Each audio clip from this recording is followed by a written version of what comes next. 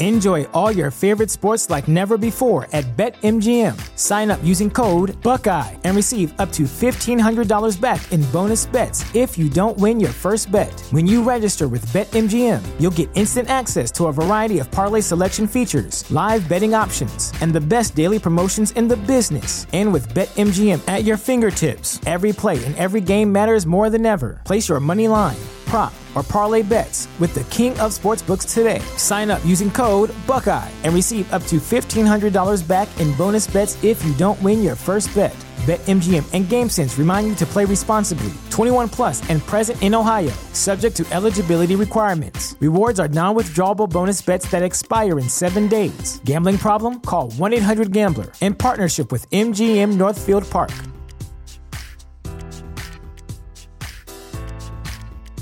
Presented by T-Mobile, the official wireless partner of Odyssey Sports. With an awesome network and great savings, there's never been a better time to join T-Mobile. Visit your neighborhood store to make the switch today.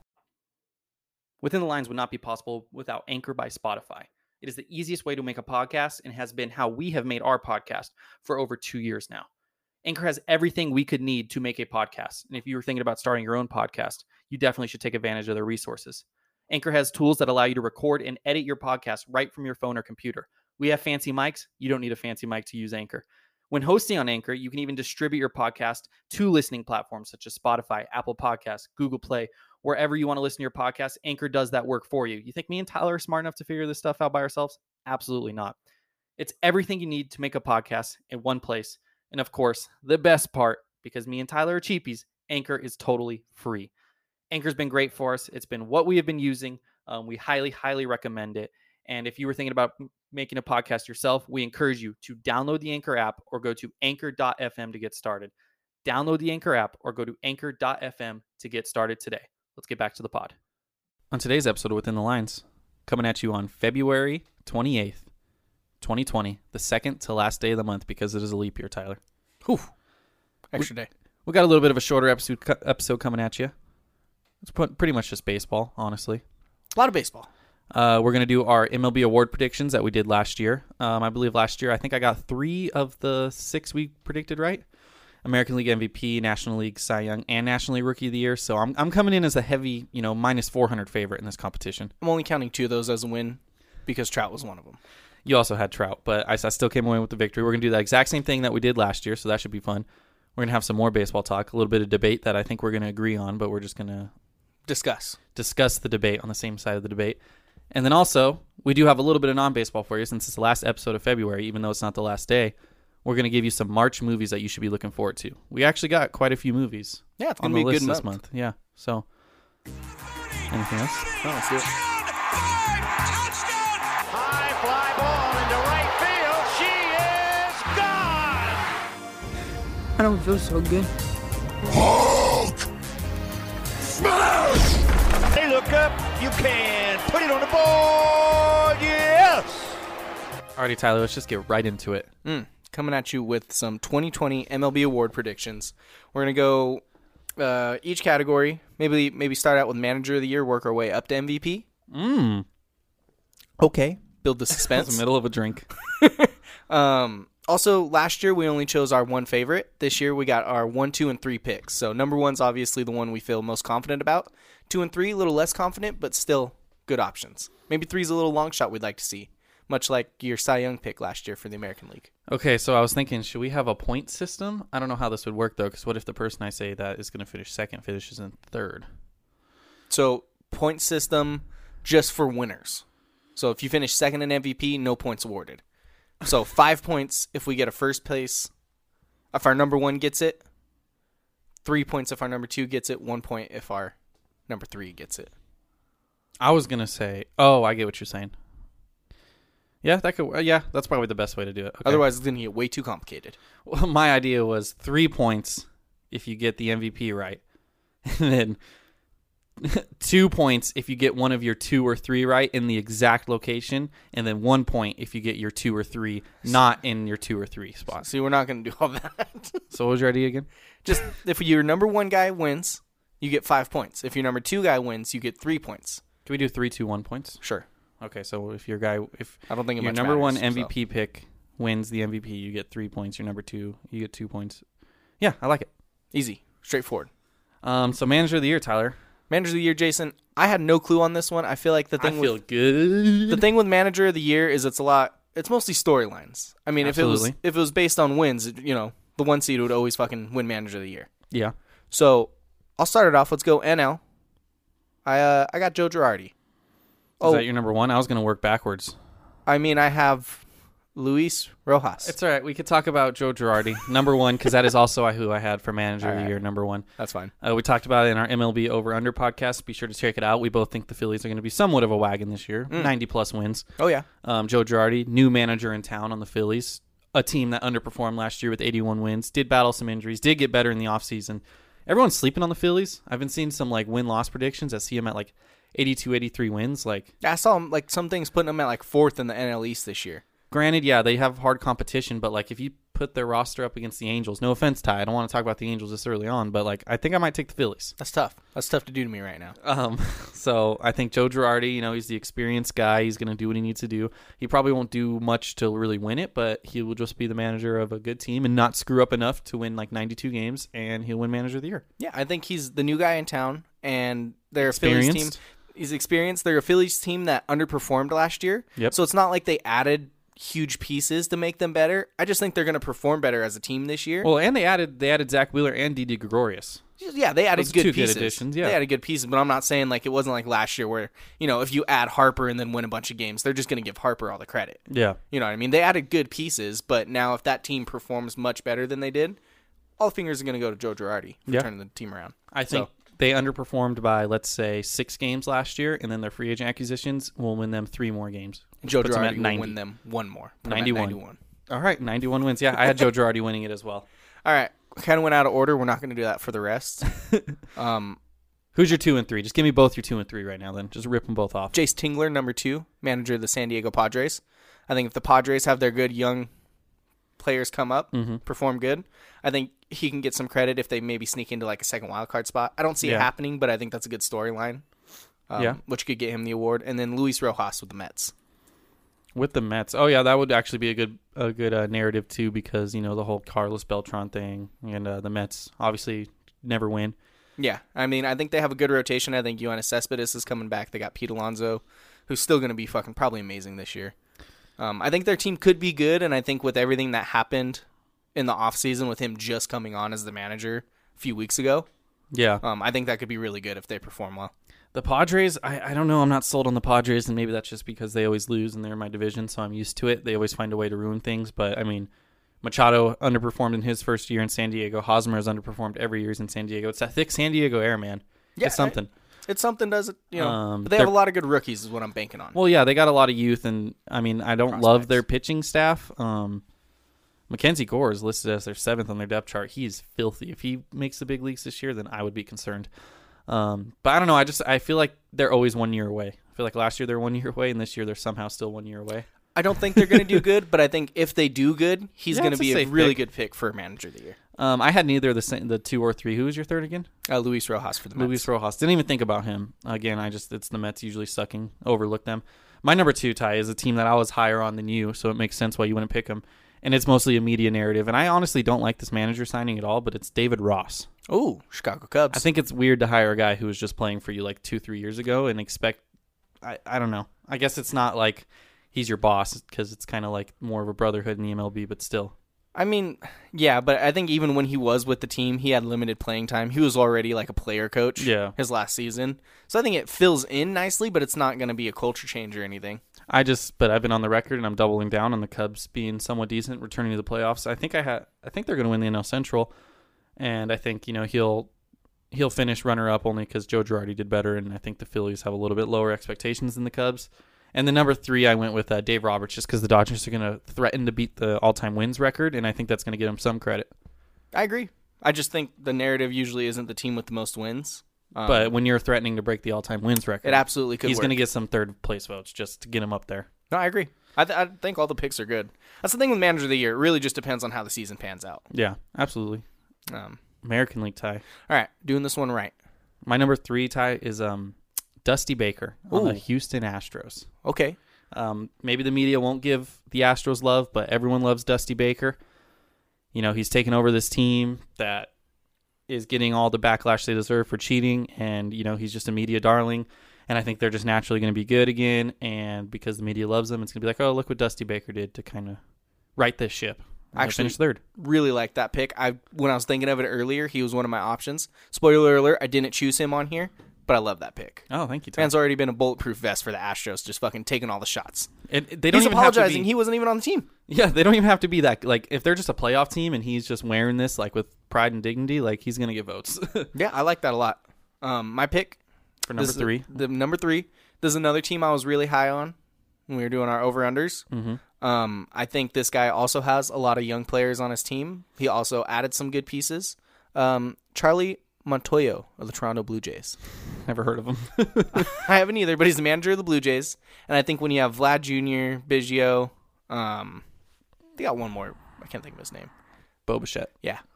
Mm-hmm. You know, that's a good team. They added Ryu, who could help that rotation. Yeah. I think they have a chance to be good. And again, if you have a lot of young guys on your team, I think more of the credit gets pushed towards the coaching staff and the manager if they sneak into a wild card spot. That's fair. So he's my third pick. I think it's a long shot, but I throw him up there. Number 2, kind of fitting that he's 2 alongside David Ross, and that's Joe Madden. Angels' new manager. I don't know how I feel about the Angels. I really, every time I've thought about you guys a lot, more than the Dodgers, because I feel like the Dodgers is just such like a why even play the regular season. There's a breakdown today. You guys are top 10 in depth at every single position. The worst is 10th, and I think it's like second base or something. No, it's third base with JT. It was third base. Yeah, with fucking Justin Turner. In terms of WAR, and I think that's just because his fielding's bad, and he was hurt last year. Yeah. So, like, Muncy would play third, but then the Muncy WAR ends up going over to first, so, like, whatever. But second in center field, second in right field. It was bullshit. Anyways, Joe Madden, I don't know. I keep leaning on, again, not to bring up the Angels, but I keep leaning on you guys not being a playoff team next year. I mean, it's just kind of history repeats itself, but I do think you guys will at least be in the running. I will give you that. And I have been on the record, it's on the post-it note right here on the wall, that no AL wildcard will have 90-plus wins, so you guys are going to be in the race. And even if you guys just falling short will lead to him finishing second. But he's going to turn around a 72-win team into like a 84-win team, and he'll get the, you know, the courtesy votes, finish second place. Okay. New manager, new city, return home, whatever, that narrative. Good narrative. Number 2. I'll hold that off. Never mind. Number 2. Hold it off for later. Rick Renteria, Chicago White Sox. Oh, okay. You're real high on the White Sox, Jay. Yeah? I was looking. I don't know if I agree with you, but if it does pan out the way you're saying it will, he's absolutely going to get some love. Yeah. He's my number 1. So I figured. agree. I was waiting for you to say it. I agree. Rick Renteria, American League Manager of the Year, just pencil it in. You know, as a team that shares a spring training facility with a team as talented as the Dodgers, they're learning some things. You know, they're peeking over the fence. They're across. You know, they're watching 2 MVPs practice. Of a 3-time Cy Young winner, a maybe future Cy Young winner. That is all. Yeah, also an MVP. They're young. They also got some experience. A former Dodger, Yasmani Grandal, maybe saying hi to his former teammates. You know, they're just they got a good. They look good, man. Their bullpen is their only thing I'm a little bit concerned about, but they even added there last year, or in the offseason. Didn't hurt the Nationals this year. Yeah, that's true. That's true. I don't know. Bullpens are overrated. I really like the White Sox. I obviously don't think they're going to finish with 90 wins because I think they're probably going to be a wild card, maybe an 88-win team. And he's my manager of the year vote. I want to look at the White Sox AL Central odds and maybe put money on it, just like $20. I know you're sitting high on them, and you're getting to me. That's why I threw Rick Renteria in there. Number 1 for me, I waited on it, Joe Madden.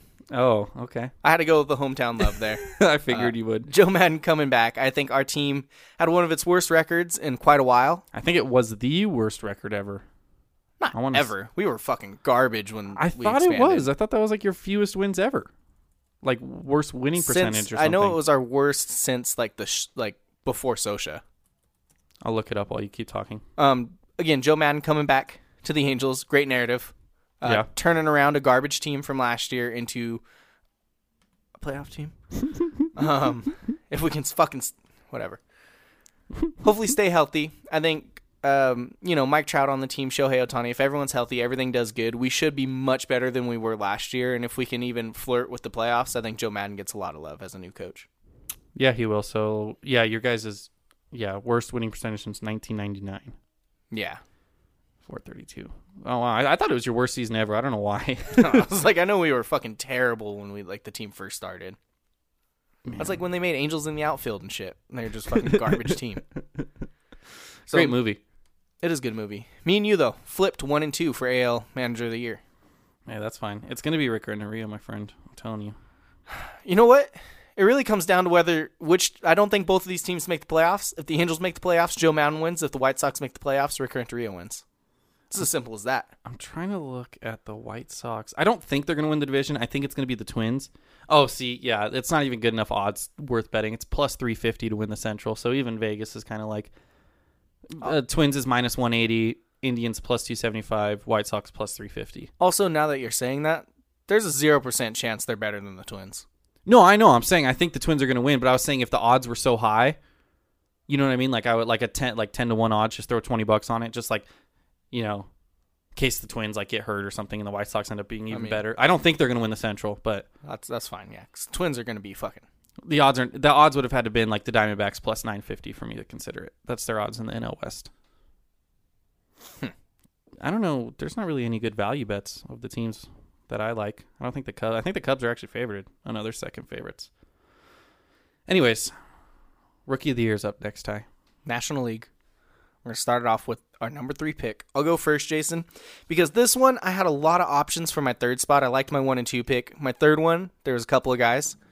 I went with this man strictly because of his last name. Okay. That is Carter Kieboom. Kieboom, okay, yeah.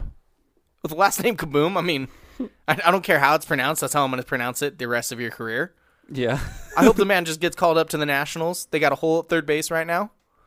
Yeah. And he just goes Kaboom a lot. We talked, I don't know if you remember me mentioning his name like last podcast or when we did the over-unders, but I mentioned how they're putting him, like they're giving him a chance to win the third base spot with Anthony Rendon leaving. I don't remember that, but I saw a lot of articles about it when I was doing some research for this. Yeah, he's got some good minor league numbers. Career 283 hitter in the minor leagues. You know, he's got some power. He's got some pop. And I mean, he was my runner-up National League MVP or National League Rookie of the Year. Guess. Number 2? I picked him number 2, yes. Okay. I've just heard some good things about him, and I feel like he is one of the few rookies who are going to get a starting job right away, and that's obviously going to help him. So I think that's what gives, and he's going to play on a good team. So I think he's naturally going to get some, you know, good at bats behind Juan Soto or in front of Juan Soto, whatever. So I think he's going to have a decent year, and he's going to finish second. Yeah, absolutely. And I think one of the things people overlook is playing time. Yeah. I think if he can start the year off with the Nationals and get a full season worth of stats in, that gives a lot of love towards the Rookie of the Year votes. He was my number 2. My number 3 is a man who I feel like has been a prospect for 7 years. I feel like every single year it's like, oh my God, this guy's about to be a difference maker for this team. I don't know if you might not know him because he doesn't play in your division. His name is Brendan Rodgers. Nope. He is the second base prospect for the Colorado Rockies. He has been a top 100 prospect since 2016. Did you just stay a prospect? 16, 17, 18, 19, 20. Last year was supposed to be, I think, like his debut, and he got hurt, so he only ended up playing like 20 games, so he's still a rookie. I think he's slated to return like in May or something with his injury, something. But are you good? Oh, he's sneezing. Sorry. But the Rockies are going to be terrible. Brendan Rodgers might give him a shot in the arm, play second base. He's 23, so he's ready to debut.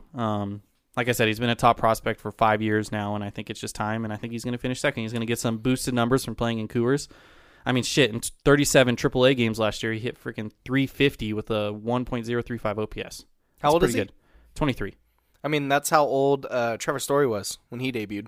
Yeah, and he was the third overall pick in the 2015 draft, and I know he's just someone who's always been highly touted, but he just hasn't gotten like that chance yet, I guess, or like he was supposed to do last year, and he got hurt, and this is his year. No, that could be fun. Finish second. That could be fun if he's good, having him and Story up the middle for Colorado. No, I have him finishing third. To finish third. Okay, and then you had Mr. Kaboom. Yes. Second. Yes. So number 2 for me, Jay. This one is banking on the fact that he hopefully gets called up. Okay. Because there is a chance that he spends another year in the minors. Okay. This is a man, I have I think it's second hand. We're going to go second hand. I don't know. You've told me a lot about him, Mackenzie Gore.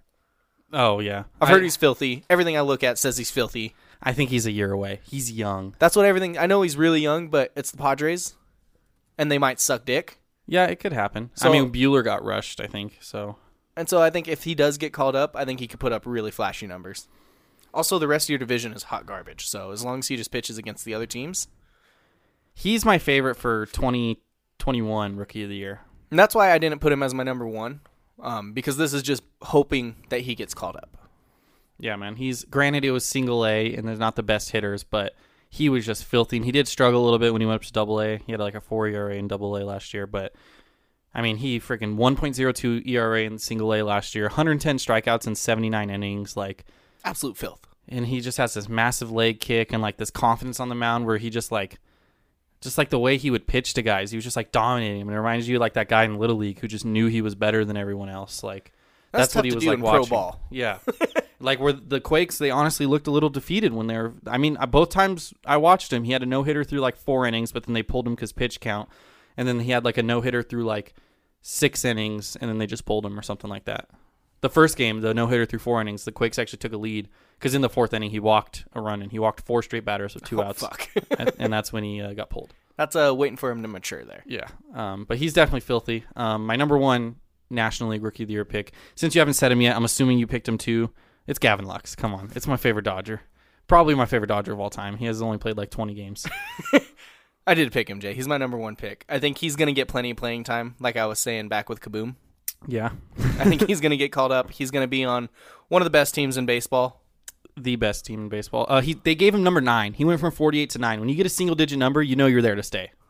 They don't give single-digit numbers to people they're just going to send back down. That's fair. If he gets it up and he's number 67 or something, maybe you're going back. Yeah. Number 9? He's staying. They're not sending number 9 back down. Come on. No, I think he's a stud. All of his numbers say he's a stud, and he's going to get called up and get a full season to show he's a stud. Shit, he already has a postseason home run under his belt. That's pretty good. He might have more than Mike Trout. No, I think Mike Trout has one. He had a postseason home run in his first postseason at bat. Did Mike Trout do that? I don't think he did. No, he struck out plenty. Who? Trout. So did Lux, don't worry. Angels sucked in that series. He didn't impress that much in his limited time with the big league club last year, but I saw this guy in Rancho 2 years ago, and he was way better last year than he even was in Rancho. And even with Rancho, I watched him. I was like, oh, this guy's going to be a stud. He's a mixture of Corey Seager and Max Muncy to me. He's got the gap-to-gap power of Corey Seager. He's got more speed, and then he has like the plate discipline of Max Muncy. He has like a really good just feel for the zone and everything. I mean, shit, he hit 347 with an OPS over 1 in 113 minor league games last year. Yeah, dude's going to be a stud. I think, spending spring training with the team and then getting straight into the majors. Yeah, he spent it last year too, yeah. Yeah, just being able to settle down, though, in the majors. He'll find his groove. He'll be fine. I feel like I'm he's excited. Very much the favorite to win. I'm excited. They have him listed at 6'2". I feel like that's a generous 6'2", because I remember us being similar heights, and I'm... people say I'm 5'11 and 3/4, but I'm 6 foot. I think 6'2", unless he's grown 2 inches. 6'2" with cleats on. Yes, on concrete. Unless he's grown 2 inches since I saw him. I don't think he's 6'2", but That's fine. that's neither here nor there. NL Rookie of the Year, though. Gavin Lux. Now we're on to AL. I'm glad we agree, Ty. We're not going to agree on this. I'm just going to say you're number 1 right away. Number 3, I got Joe Adell. Okay.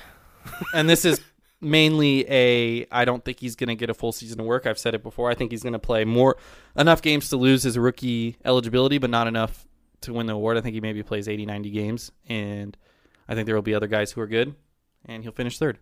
He'll be good. He won't be like Yordan Alvarez insane, and yeah, he'll finish 3rd. I mean, fuck it. We're here. He was my number 1. I was obviously going to go with him. Yeah, I know. I disagree. I think he's going to get called up very early on, and I think he's going to put up fucking great numbers because the dude's a stud, and he's going to help a team with a deep lineup. You got Mike Trout, Anthony Rendon, Shohei Ohtani.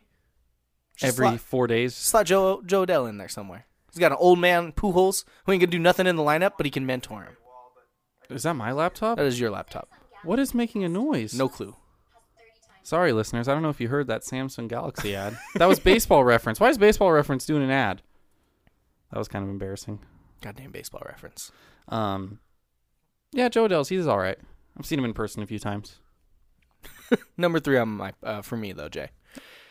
Oh, he's your number 3. Okay. No, Joe Adell is number 1. Number 3 for me, this man plays in the Tampa Bay organization, and that is Brendan McKay. Have you heard of Mr. Brendan McKay, Jason? I've told you about him, Ty. I feel like you don't listen to me. I don't remember names very much. He's the two-way player on the Rays. Yes, he is. Yeah, he's my Rookie of the Year pick. For number 1? Mm-hmm. Okay. I wonder if we have the same number 2 and we just our lists are literally just reversed. Maybe. I got Brendan McKay number 1, but you go ahead and tell the listeners. Brendan McKay, left-handed pitcher, also DH. Yep. Shohei Ohtani maybe shouldn't have won his rookie year. Maybe. There's very much argument for a New York Yankee we aren't going to mention. But I think they're going to give some love to the two-way player if he can perform good. I think the Rays find a way to fucking win. I don't get it, but they always find a way to win. I think he'll be good. He's my number 3 pick, but I think he could be a stud. Yeah, I was on the Shohei shouldn't have won Rookie of the Year train. Miguel Andujar is the player Tyler was mentioning. I thought he should have won. I disagree, but there is an argument to be made. Yeah, it's close. But if they obviously love the two-way player in Shohei so much, I gave Brendan McKay. It was just kind of like a FU vote. And I think, if he stays healthy and he pitches a full season and then he also hits like 12 bombs or something, they're going to give it to him.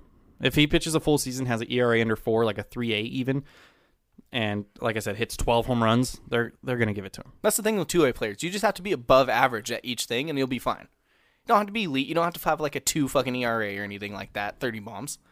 Hit a couple of bombs, bat 280, have like a 3.80 ERA, Rookie of the Year. That's why he's my number 1, Ty. Who's your number 2? Number 2, Jason Luis Robert. No.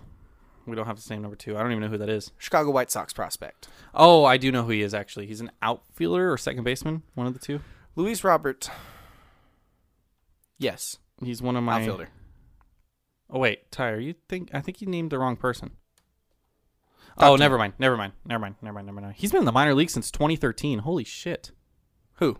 Oh, that's because he played in a foreign, like a Cuban league or something. Never mind. This man is 22. Yeah. He played in the Cuban league when he was like 15. That's why I said since 2013. He had a OPS of over 1 in the minors last year. Yeah, he hit 122 games. And 22, about to be 23, I believe, in August. So you're just also doubling down on the White Sox? Again, if he gets called up, I think this man could perform, and he seems like a fucking stud. He looks scary. Yeah, he does. Looks like a fucking monster. I didn't even think about him. I know who he is, 32 home runs. 32 home runs in the minors in 122 games. I went with a man who I think he still has his rookie status. He's only thrown 14 innings in the big league, so he does still have his rookie status. Yeah, he should be good. It's another Chicago White Sox tie. Do you know who it is? Nope. A man by the name... Okay, it was the main pitcher in the Chris Sale trade. Do you know who it is now? Chris Sale. Michael Kopech. Okay. The guy they traded for that throws like 100 miles an hour. He pitched in 2018, only had 14 innings. It was like a September call-up role, whatever. Missed all of last year, I believe, for Tommy John. He should be set to return this year. I looked it up. I think he's good to go by opening day, if not like the first month of the first month of the season. I'm all in on the White Sox being in a wagon. Right now he's listed as their 6th starter. He's going to make his way into the rotation, and with that gas, he's going to have a great year. He's going to wow the people. He's going to finish second in Cy Young, or second in Rookie of the Year, and he should be the deserving winner, but it's going to go to Brendan McKay. Two-way player. Kopech is going to be the better pitcher, but McKay is going to have a handful of home runs, and that's going to sway everyone's vote. That's my take. After doing some research, I think you may be right on the White Sox take. Thanks, Ty. Because they have studs. I know. Got a lot of studs. Their rosters, dude, their lineup's deep. I think they're a year away. Their lineup is deep, dude. It's scary. You know who isn't going to be afraid of them, Jay? Who, the Angels? Cy Young winners. Yeah, that's true. We'll go NL Cy Young. Top 3. This one, I don't know. We'll discuss. Jason, give me your number 3 NL Cy Young pick. Number 3, I've had some success with this guy. I successfully picked him to win the Cy Young last year. And this year, I think he's going to finish again a finalist, but I think this year he's going to fall off a little bit because last year he should not have won the Cy Young. I've said it before, and I'll say it again. He was good all year. He wasn't Cy. No one talked about Jacob deGrom. It's Jacob deGrom. No one talked about Jacob deGrom winning the Cy Young until like 2 weeks left in the season. And that's because he had an ERA. Okay, he was good. He had a 2.66 entering the last month. But he was good all year. He just wasn't blowing people away to start the season. Yeah, it was Ryu all year, and then Ryu had a bad end. deGrom had a good finish where his last 3 starts, he had 21 scoreless innings to finish his 2019. So I think he's going to finish finalist. I think, again, he's going to be kind of like he was last year, and I think he'll finish with a little bit higher ERA, maybe like a 2.7, and he'll get 3rd. If it ain't broke, don't fix it. He was my number 1 pick. Oh, Jacob deGrom, back to back to back. Dude's a fucking monster. He's good. I don't think he should have won last year. I was looking at the other options. I think if deGrom has a regular deGrom year, I think he wins it. I have my number one. I'm loving my number one, Ty. Who's your number three? My number three, St. Louis Cardinals, Jack Flaherty. Jack Flaherty. Jack Flahergod. I was looking at him. Hold on 1 second here. Tell me about Jack Flahergod, Ty. Jack- He's good at MLB The Show. I know that. Flahergod. He's so good on MLB The Show. I've never heard that. Is he? Is he a fucking stud? Yeah, that's my nickname I came up with. Jack Flahergod. Man put up a 2.75 ERA last year. A whip under 1. Had a 6 WAR. And he's going into his 25-year-old season. He's going to be 25 this year. Yeah. He's going to be a fucking Oh, monster. he turns 25 in October, but so 24. Oh, so he is still 24. Yeah. Finished 4th in Cy Young. I don't know if you mentioned that. Got an MVP vote. Yeah. Man was 13th in MVP, which, whatever. Cy Young, he was 4th. He put up a whip under 1. He's going to be a monster.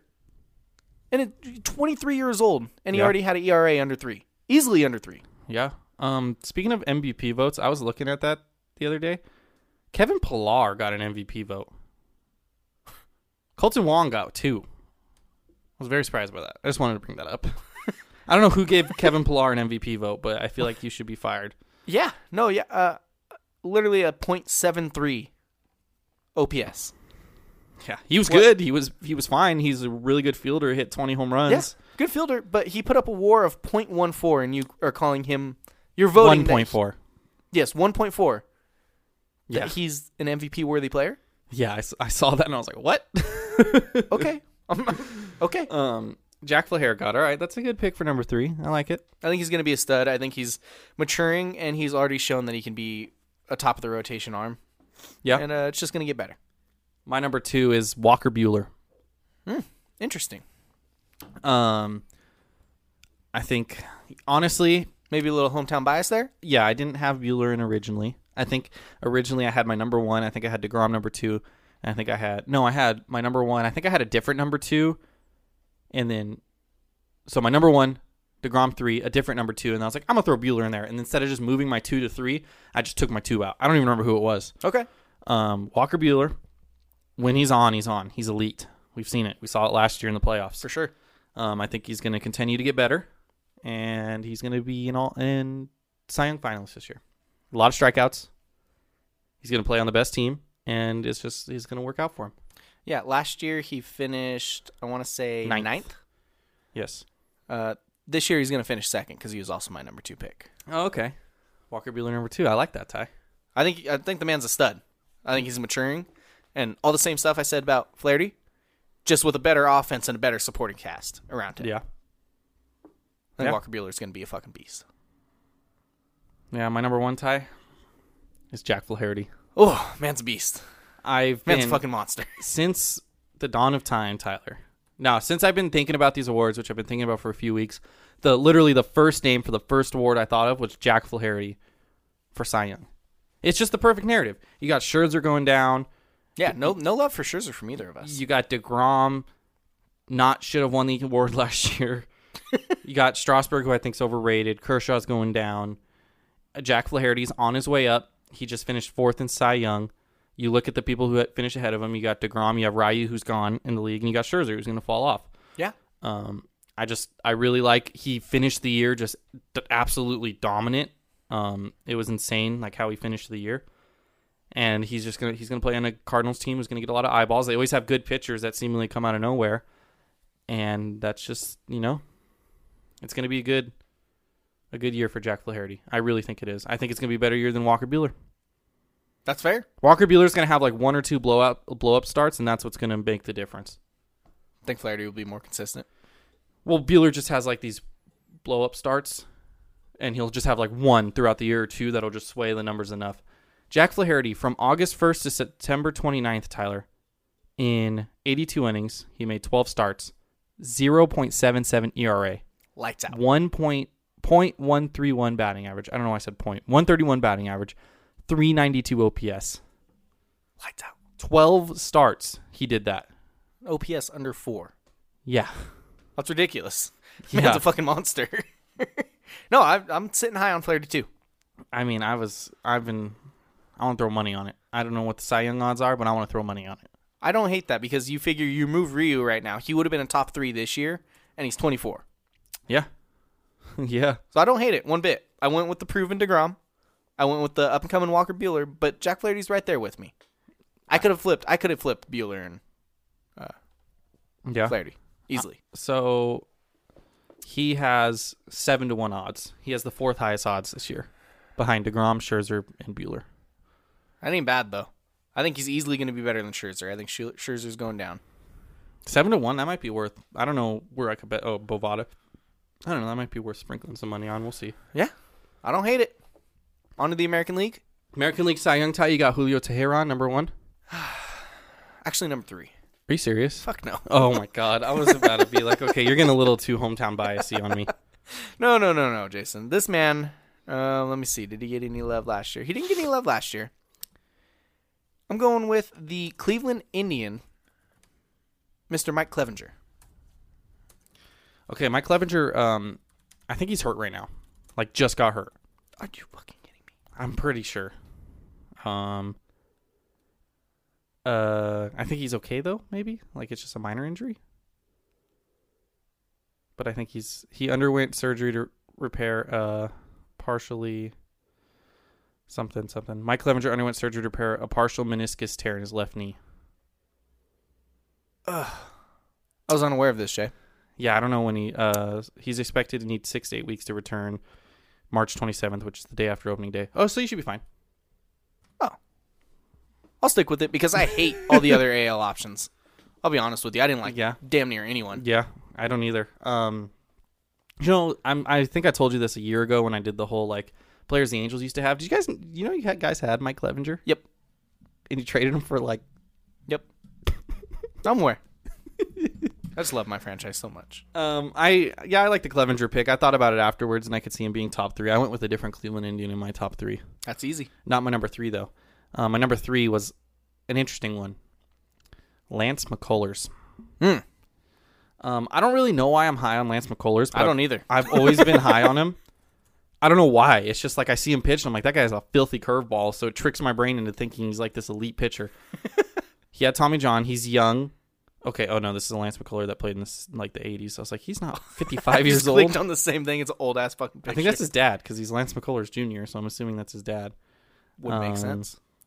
He is 26, okay, prime age to make a breakout year. He has good numbers. His first 2 years, limited, span, 3.22 ERA both years. Was an all-star in 2017. I'm pretty sure he had a bad second half because he finished with a 4.25 ERA. 2018, 3.86 ERA. Didn't pitch last year. Garrett Cole's gone. Justin Verlander's going to take a step back, I think, a step down. I think Zach Greinke's not that great, and I think Lance McCullers is going to emerge as their best pitcher because, like I said, pitchers in Houston always tend to get better than they really are. Just magically get more spin rate and everything, and I think he's going to... He's been in Houston his whole career, though. Well, yeah, but he's, you know what I mean? He's just, because he's going to be better than he really is my point. Okay. And he's going to finish 3rd in the Cy Young, and it's going to make everyone mad because it's like we thought we were done with this. He's never pitched more than 130 innings. Yeah, that's definitely a concern. And he's coming off an injury.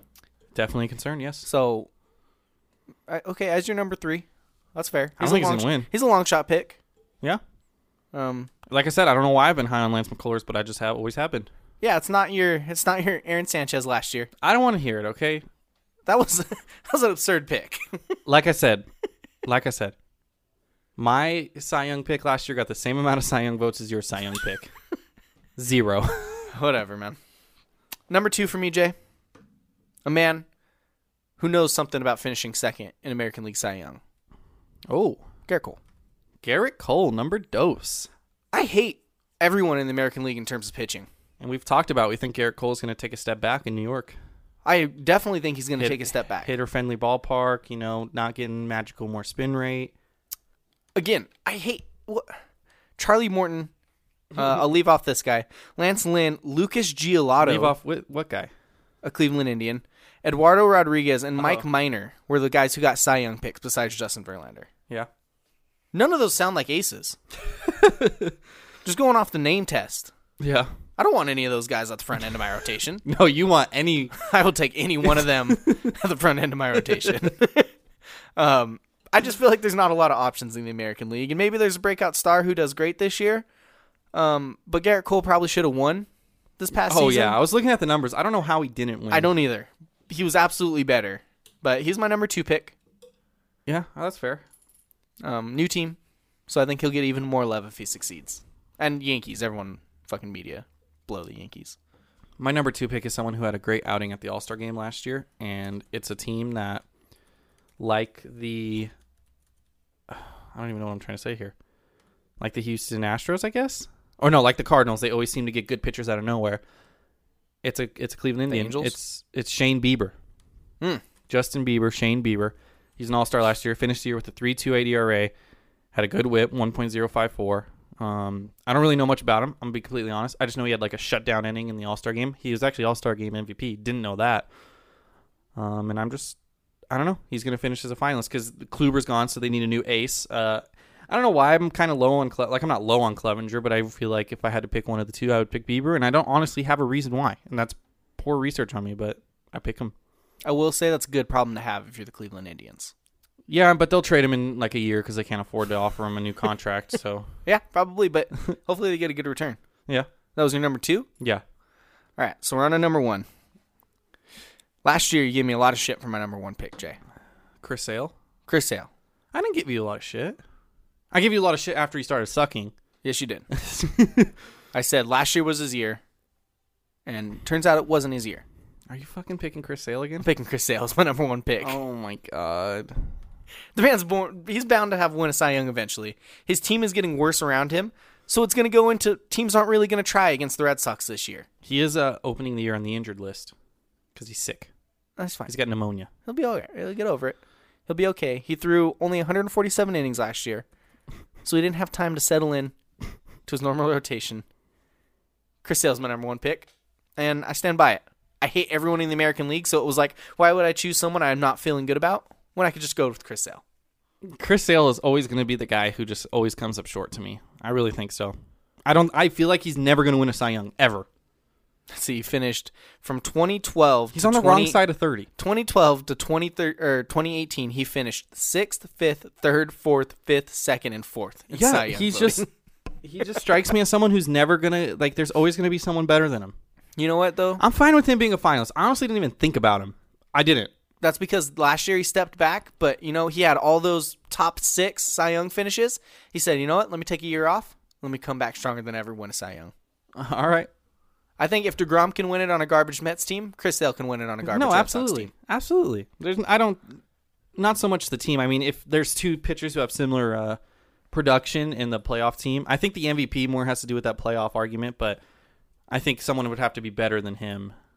Yeah. I think if 2 people are the same, they're not going to pick the playoff guy just because it's a playoff guy. Well, maybe if they're the same. I don't know. You know what I'm saying? Yep. I don't know. Something about Chris Sale. I think he's filthy when he's on, but I think he's not on a lot, and I don't know. I don't love the pick, Ty. I don't. This year I'll give you shit for it. I know you were.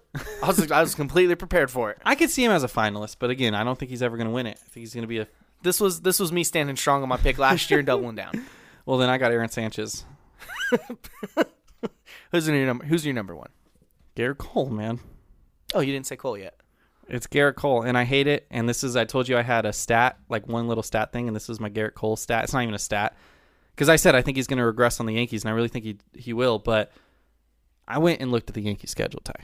And I went and counted every 5th start. Well, every place that Garrett Cole's spot in the rotation should come up. He's going to get a flu opening day and just fuck up your entire thing. Yeah, I know it's not perfect. Like, it's going to move around. It's not going to stay like this. But if it's within a few, like, it's going to be mostly the same teams. Yep.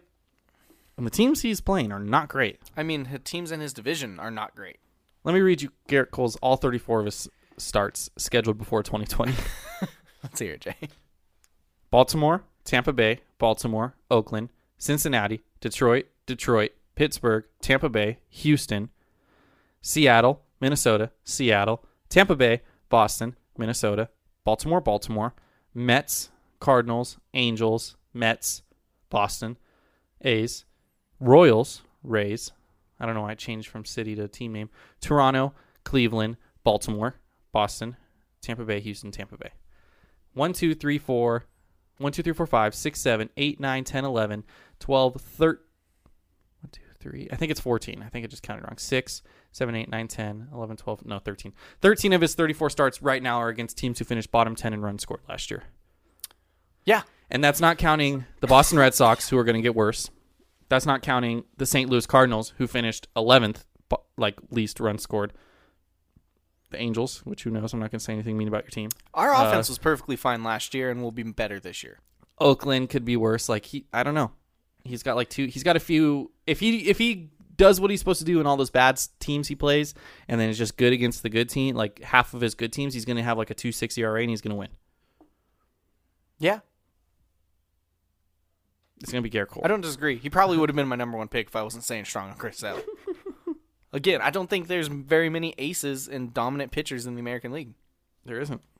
It's an issue. Does it make you feel better that the Angels No, it doesn't. don't have any? Because that just means if we got like one or two, we'd be great. Everyone would be fucking threatened by us in the American League.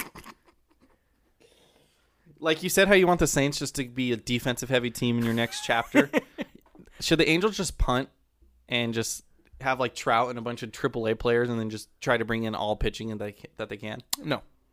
Why? After Trout, I'm all for it. Oh. Trout is like my Drew Brees. Stay what you're doing right now. That's fine. Once he's gone, then you transition. And yeah, I'm fine if the Angels average 2.5 runs a game. We just have everyone has like 2 ERA on our team. Shit, I mean, that's what the Dodgers do. They got 9 starting pitchers. That is not what the Dodgers do. You guys have one of the best offenses in baseball. But if you look at all of our teams throughout the years, the one consistent thing has always been we've had great pitching. Okay, but it's not like you've just given up on offense for pitching. Well, we started with the You guys pitching, just have then a we deep worked from roster. there.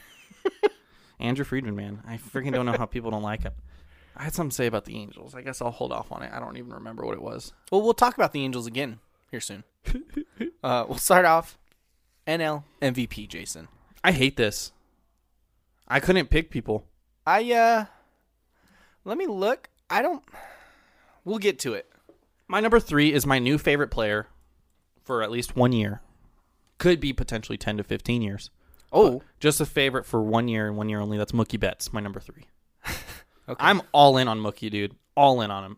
Like, I love that the Dodgers traded for him, and I know he's probably going to be on our team for 1 year, but I'm going to enjoy it for that 1 year. And I'm not going to be like, oh, what if he doesn't come back? He's going to be great. He's going to finish as a National League's MVP finalist. He's not going to win. And I'm going to say it. Spoiler alert, he's going to be the best Dodger because I do not have Cody Bellinger as an MVP finalist. So last year, Mookie Betts kind of got buried in the American League in terms of WAR. He finished 8th in MVP. Yeah. He had a 6.8 WAR in the American League. If that was the same thing in the National League, it would have been good for 4th. And that was a down year. Yeah. He's good. He was kind of forgotten about last year. I think he'll be directly in the spotlight on the Dodgers this year. Bro, just think about this. He hit 346 2 years ago. 346 with a 640 slugging. Like, imagine if the Dodgers have a guy who hits 30 home runs, brings in 70 RBIs, whatever, and get, his on-base percentage is fucking over 400. Like, we had Jock Peterson. His on-base percentage 2 years ago, even last year in his down year, was 391. 2 years ago was 438. A guy with 438 on the top of the order with Max Muncy, Justin Turner, and Cody Bellinger right behind him, and then Corey Seager. He could be very productive in that lineup. And then Jock Peterson against righties and AJ Pollock against lefties. Oh, man. Now, he has spent his entire career in the American League, so it's going to be a lot of different pitchers. Yeah. Which there is an issue switching leagues sometimes. Yeah. And he just had a down year. Yeah. So I wouldn't consider it a lock, but I don't hate the pick. I don't think it's a lock either. But if everything goes right, I think he could cruise to an MVP finalist. that was mostly me just being very excited about the Dodgers yet again. That's fine. I'm so excited, dude. I don't hate I've it. watched every single spring training game. Not all of them, but at least like a few innings because I'm just so excited. I don't hate it, Jay. How many spring training games you watch? 0. All right, number 3 for me. This man, I was kind of not feeling good about his team, Okay. but I think he is the ripe age of 23. Wow. Youngin. Check that. 22. Youngin. Wow. Who the hell is this? Ronald Acuna Jr. Oh, my God. You said his name right. I thought it was Acuna. No, I was intentionally saying Acuna because I thought it was wrong. it's... I've learned. I've reversed fucking psychology You myself. say Acuna, and I tell you it's wrong. Whatever. I've turned a new leaf. Ronald Acuna Jr. You don't feel good about the Braves? I thought you locked him as one of your overs. Did you not lock him as one of your overs? No, I guess not. No, I had the fucking Phillies winning the East. Oh, I locked him as one of my overs. Yeah, I didn't. I locked the Phillies and the Braves. That might not work out. Ronald Oh, well. Acuna Jr. He's young. He hit 41 home runs, stole 37 bases last year. Almost 40-40 club that Matt Kemp should have been in. As a 21-year-old. Yeah. Yeah. Dude has the potential to just be a fucking monster and have one hell of a career. And I think he's just, he's matured a little bit. He said he's going for 50-50 this year. Jeez. Which is just a bold statement to say. There's no way it's going to happen. But he's a fucking stud, and I could easily see him improving little things, getting his on-base percentage up a little bit, Yeah. and being a great player. Yeah, he's my MVP runner-up, so I'm also on the Ronald Acuna train. I like it. He's very good. He's very, very good. You already said your number 3? Yeah, number 3 Betts, number 2 Acuna. All right, number 2 for me, throwing it back to last year, Nolan Arenado. Oh, okay. He had a great season last year. It's just Yelich and Bellinger and Rendon all had good fucking seasons too. Yeah. I don't know what it is. He just seems like a consistent fucking MVP finalist for me every single year. He's Chris Sale, just MVP finalist, but he'll never win. Probably. But I mean, he has gold to platinum glove level defense over there at third base. Yeah. Crushes the fucking baseball. Yeah. He's an absolute all-around player. And he's one of those things where, like, he's good at everything. He just needs other people to stop having amazing years so he can finally win an MVP. I think the fact that he plays in Colorado also hurts him just because the narrative around that. For sure. No, it for sure does. But I think his defense makes up for the narrative kind of shitting on his offense. Not with the voters, though.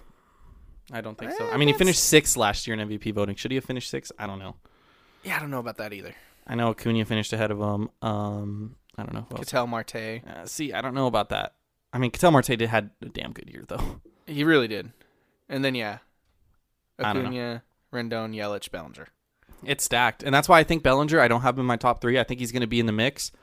I just think, so Bellinger had he had a really good year last year that was fueled by like a historic first month of the season. And I'm not saying like, oh, the second half he was bad or anything, but he came down to earth more. So I think we'll see more of that coming down to earth, and he'll have hot stretches. But out of Cody Bellinger next year, like if he hits 280, or this year, 280 with 40 home runs instead of 47 and 100 RBIs instead of 115, like he'll probably finish like 4th or 5th. And that's fine. And that's a good year still. Like there's nothing wrong with that year, Yeah. So that's my Cody Bellinger take. Okay. My number 1 is Christian Yelich. Okay. You think he finishes top 2 3 years in a row? Yeah, I can't hop off the Yelich train. He would have won last year if he played 150 plus games. I'll say it. I'm sorry. He had a better batting average than Bellinger, way better OPS. A 1.1 OPS. That's insane, Tyler. Absolutely ridiculous. His on base is insane. His slugging is insane. He can steal bases. I don't know if Trout still steals bases. Not as much. He does. I mean, he's still a threat, but it's not his main thing. He's too busy trotting around the base paths. Well, I mean, I'm going to be careful how I say this and what I say, because Mike Trout is the best player in baseball. But if we just look at their last 2 seasons, and not the whole 8-year run, could you say over the last 2 seasons that Christian Yelich has been better than Mike Trout? Offensively, maybe. I think all-around player. I don't think Trout has good defense metrics. He probably has better than Yelich. I think he has really good base path, though. But Yelich had 30 not stolen just bases. stealing, but like the advancing on balls in the gap and shit like that. As far as advanced analytics. When looking at the numbers, man, and just I feel like it's arguable. Right now, Yelich was on a fucking insane run the past 2 years. I don't see like Trout had a .108 OPS the past 2 years as well, though. Well, okay, yeah. Trout, I'm not Tyler. No, I'm just saying they're both insane. I think it's a coin toss. I think he's been on the level of Mike Trout the past 2 years. Absolutely. If Christian Yelich has another year like this, and Trout takes a small step back, will Christian Yelich be the new? No. I don't know, man. Jason, let me read off. Never mind. We'll get to it later. I'm not saying Mike Trout's the best player in baseball, Tyler. There's nothing I could say against it. He's insane. But Christian Yelich, looking at his numbers, I didn't realize how good he was as well. Yes. And he's my MVP pick. All right. I decided to mix some things up in the NL. Okay. All top 3 finalists from last year, one of them left. I didn't include this year. Okay. My pick is a man who has won an MVP before. Absolutely took a step back last year. But Jason, he's young. He's going into his age 27 season. Hold on, let me try to think who you're talking about. Who are you talking about? He has shown the potential to be as good as Mike Trout. As good. Really? As Wow. Christian Yelich. And I'm real high on the Phillies. Wow. I got Bryce Harper as my MVP pick. That's surprising. I think he had his first year in Philly, and he took a step back. Jason, he's 27. He's going into Yeah. his prime years. Dude put up a 1.1 OPS when he was 22. Yeah. If you think Bryce Harper is done, you're insane. No, he's not done. Not at all. I just feel like he kind of is who he is right now. I think there's a chance of that. And he's still a great player. But I also think there's a chance that he could just fucking turn it on. I mean, he had 114 RBIs last year. He still did good last year. He was slept on last year. Yeah. Everyone undervalued. I mean, he's not worth his fucking contract. Don't get me wrong. As terms of what he did last year. Maybe he is, mate, because maybe, like you said, he's only 27. But that's what I'm saying. Maybe It's he goes like on a last 6-year year, run. But he's going into his age 27 season.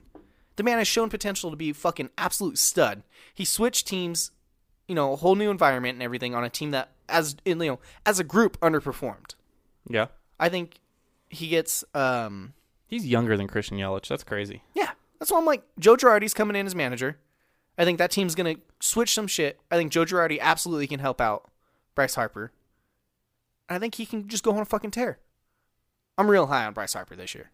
See, my thing with Bryce Harper is I've been so high on him on the past because of that 2015 season. And, I was always, the guy that was like, well, Harper's younger than Trout. Just wait till Harper hits that ceiling. He has a higher ceiling than Trout. He has a higher ceiling than Trout.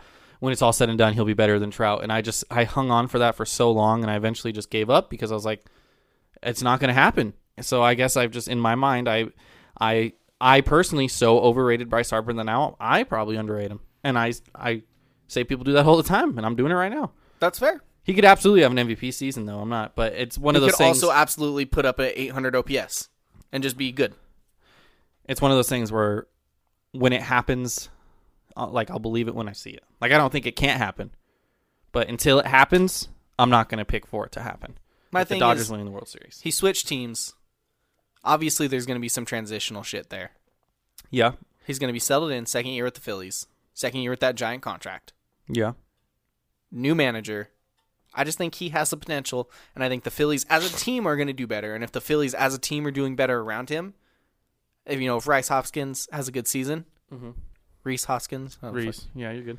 has a good season, and he has more protection around him, Didi helping him out. McCutcheon's back. I don't really know how much that help is, though. Yeah. I just think, I don't know. I put him as my number one, mostly as I'm throwing this fucking out there. Yeah, I got you. It's No, a I got gamble you. pick, but I think it absolutely could hit. Yeah, I could Big see him time. being a finalist.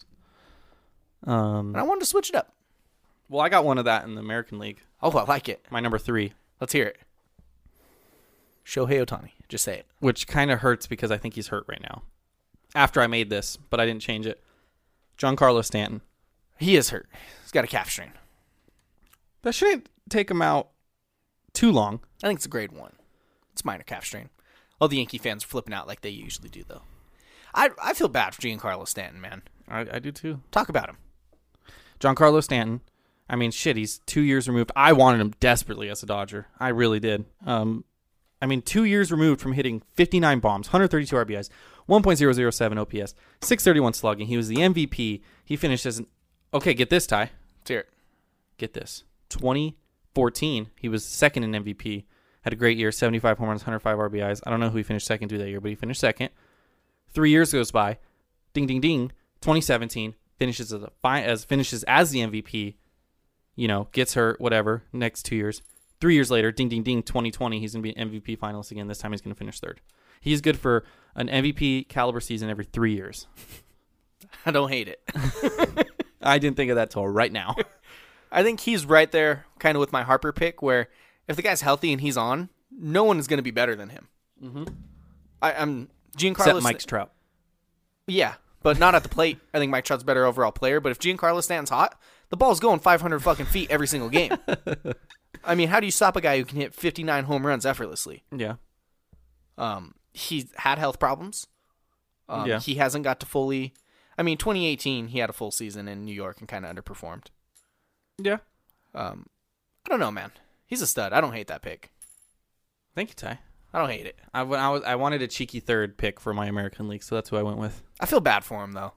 Yankee fans fucking hate him You so know how much. much money he's making? Yankee fans hate him so much. All he has to do is hit one huge postseason home run, Fuck, and that's the Yankee fans are just assholes.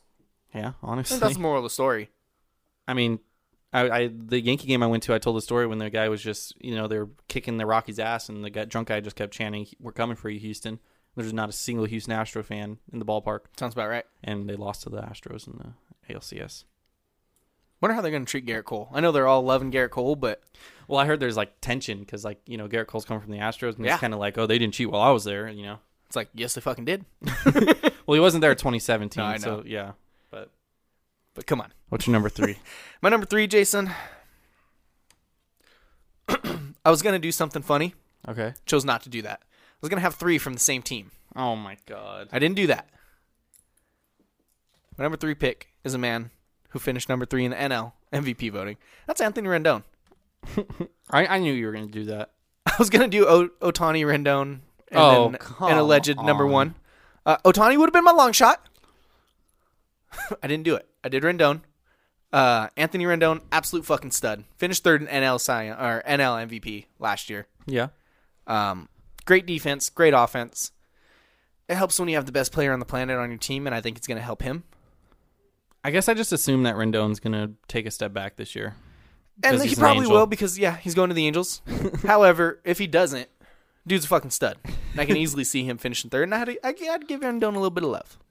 I don't know. I see Rendon being good, but not like 8th in MVP or something. Also, I feel like his advanced stats, I don't know how this would help at all, but him and Simmons on that left side of the infield, it's going to be a lockdown infield. Yeah. I don't think MVP voting that's going to like sway a lot of people. Advanced but- stats it will. Great defense. Yeah, I guess, yeah. Hitting bombs at Angel Stadium. That'll help. I don't know why, but I never really bought in. Even when he was like, I'm not just saying this now because he was an Angel. Like, even when he was on the Nationals, I don't know if it's just like his face, but like I'm not scared of Anthony Rendon. But maybe I should have been. He fucking hit a massive home run off Kershaw. But Yes, he did. um, Out of the dirt, too. It was a great pitch by Kershaw. yeah, it wasn't even a bad pitch. The Soto one was just right down the pipe. Yes, but it was. If he can keep his strikeout percentage low and keep his walk percentage high, which is what he's done his whole career, then he should be fine. He was my 3rd pick. Nothing like a lock. He was my long shot. Yeah, that's fine. I don't know. I just expect him to regress because he's an Angel. I just Really. want to remind you, Marcus Semien finished 3rd last year. Yeah. So Yeah. take that with what you will. Well, I got a shortstop with number 2. Shortstop number 2. Who's a good shortstop? Francisco Lindor. Yeah, he's a pretty good shortstop. I don't know if he's finished as a finalist. I think he's been right there a few times. The Indians, who knows how they're going to be, but eventually, whether it's this year or next year, Lindor is going to get traded. He knows he's playing for his extension at this point, and I think this is really, he's been great so far in his career, and I think this is the start of his prime where he's hitting 300 and he's hitting, he's shown back when he hit 300 his rookie year, his rookie year he played 99 games, so his second year he hit 300, didn't have the power. He's figured the power out since then. The batting average has gone down a little bit. He's trickled up the last 3 years. It's going to keep trickling up. I think I see a 300 hitter. Maybe a little bit less power. Maybe, let's say, like 27 bombs. He's going to have an OPS in the 9s, and I think he's going to be the MVP runner-up. Now, you say OPS in the 9s. He's never had an OPS in the 9s. Yeah, I know. I know. Because I'm expecting him to hit around the same amount of home runs so the slugging stays high, but then the on-base is going to rise. Which is fair. I don't know. I feel like everyone overvalues the fuck out of Francisco Lindor, and I think he absolutely could take a step forward and be great, but I've always been low on Francisco Lindor. That's fine. He's 26. He is young, and he could absolutely, be better and improve. So, I don't hate it. Kind of looks like the Joker, I feel like. I feel like he could play the Joker. Just his smile. Look at his smile on Baseball Reference. I just left it. So, he's got a great smile, though. I know he's known for having a great smile. He's my number 2. My number 2, Jason, I'm going to give you a little spoiler alert here. Yeah. All 3 of my picks came from the American League West. Alex Bregman? Now, last year, all 3 picks were from the American League West. So some are saying Division of Champions and cheaters, but Okay. this man had a teammate who finished as an MVP finalist last year. George Springer? No, fuck the Astros. Why would You're I picking Matt Chapman. That's who you're picking. Matt Chapman Yeah. He's solid. I like Matt Chapman. is going into his age 27 season. I considered him. I believe he has 2 platinum gloves. Lindor has a platinum glove. The dude's fucking lights out fielding. I feel like his hitting's not good enough. Now, his hitting has been the issue, but He still hit 36 home runs, 91 RBIs last year. But just like his batting average and his on-base percentage is low. yeah, his power's been going up year by year. And I think if he can keep that elite level defense to where he's an elite defender at third base and a 40 home run hitter, which 36 last year, Yeah. I think he just needs to bring his average up a little bit and need my first place person to die, and he could win. Okay. I think an elite defender. It's kind of like he's literally the American League version of Nolan Arenado for me. That's what he is. Just with worse batting average. Not just for you, just in general. Yeah. If Nolan Arenado played, if they switch teams, Matt Chapman would probably have the offensive numbers that Nolan Arenado has. Yeah, I agree with that. And again, going into his age 27 season, I think he can perform better offensively and stay elite as a third baseman. And I'm just saying, man, Athletics have had an MVP third baseman before, recently. Yeah. Not on their team. He won it somewhere else. But I think Matt Chapman hangs out and wins it. My number one, Ty. Talk about a dynamic duo alongside Giancarlo Stanton. I'm going with Aaron Judge. That's fine. That's fine. You're just being lazy, not choosing Trout. Nah, yeah, I picked Trout. You know that. I didn't want to pick him, but I mean, my only argument if I didn't pick him, well, I could maybe pick him to finish second. If I picked like a guy on a playoff team, I could make some sort of argument, whatever, blah, blah, blah. But if I didn't pick him as a finalist, the only argument would be him getting hurt, which is just a guess at that point. And he's never really he's had 1 year where he's had an injury that he missed significant time with. So still played 114 games, finished fourth in MVP that year. Yeah, but it was enough to make him finish fourth. But so you can't really bet on injuries, and I'm not going to do that to you because that's like the one thing you have to look forward to. You have Anthony Rendon and I guess Shohei to look forward to, but it's just the one constant in your crazy wild life of being an Angel fan. So I'm not going to take that away from you. I'm just going to say it's Trout. I mean, he's never won back-to-back MVPs, so I don't know how he could be the best player in baseball and not be the best player in back-to-back years. Yeah, for some reason I thought he did this year.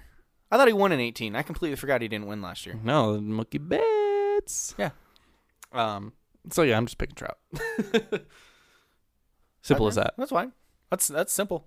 I will say his OPS went down from 2018, and his dropped his on base percentage lowest it's been since 2015, which and is crazy still because led the league. it was damn near 500 at one point in the season, which means he finished rough.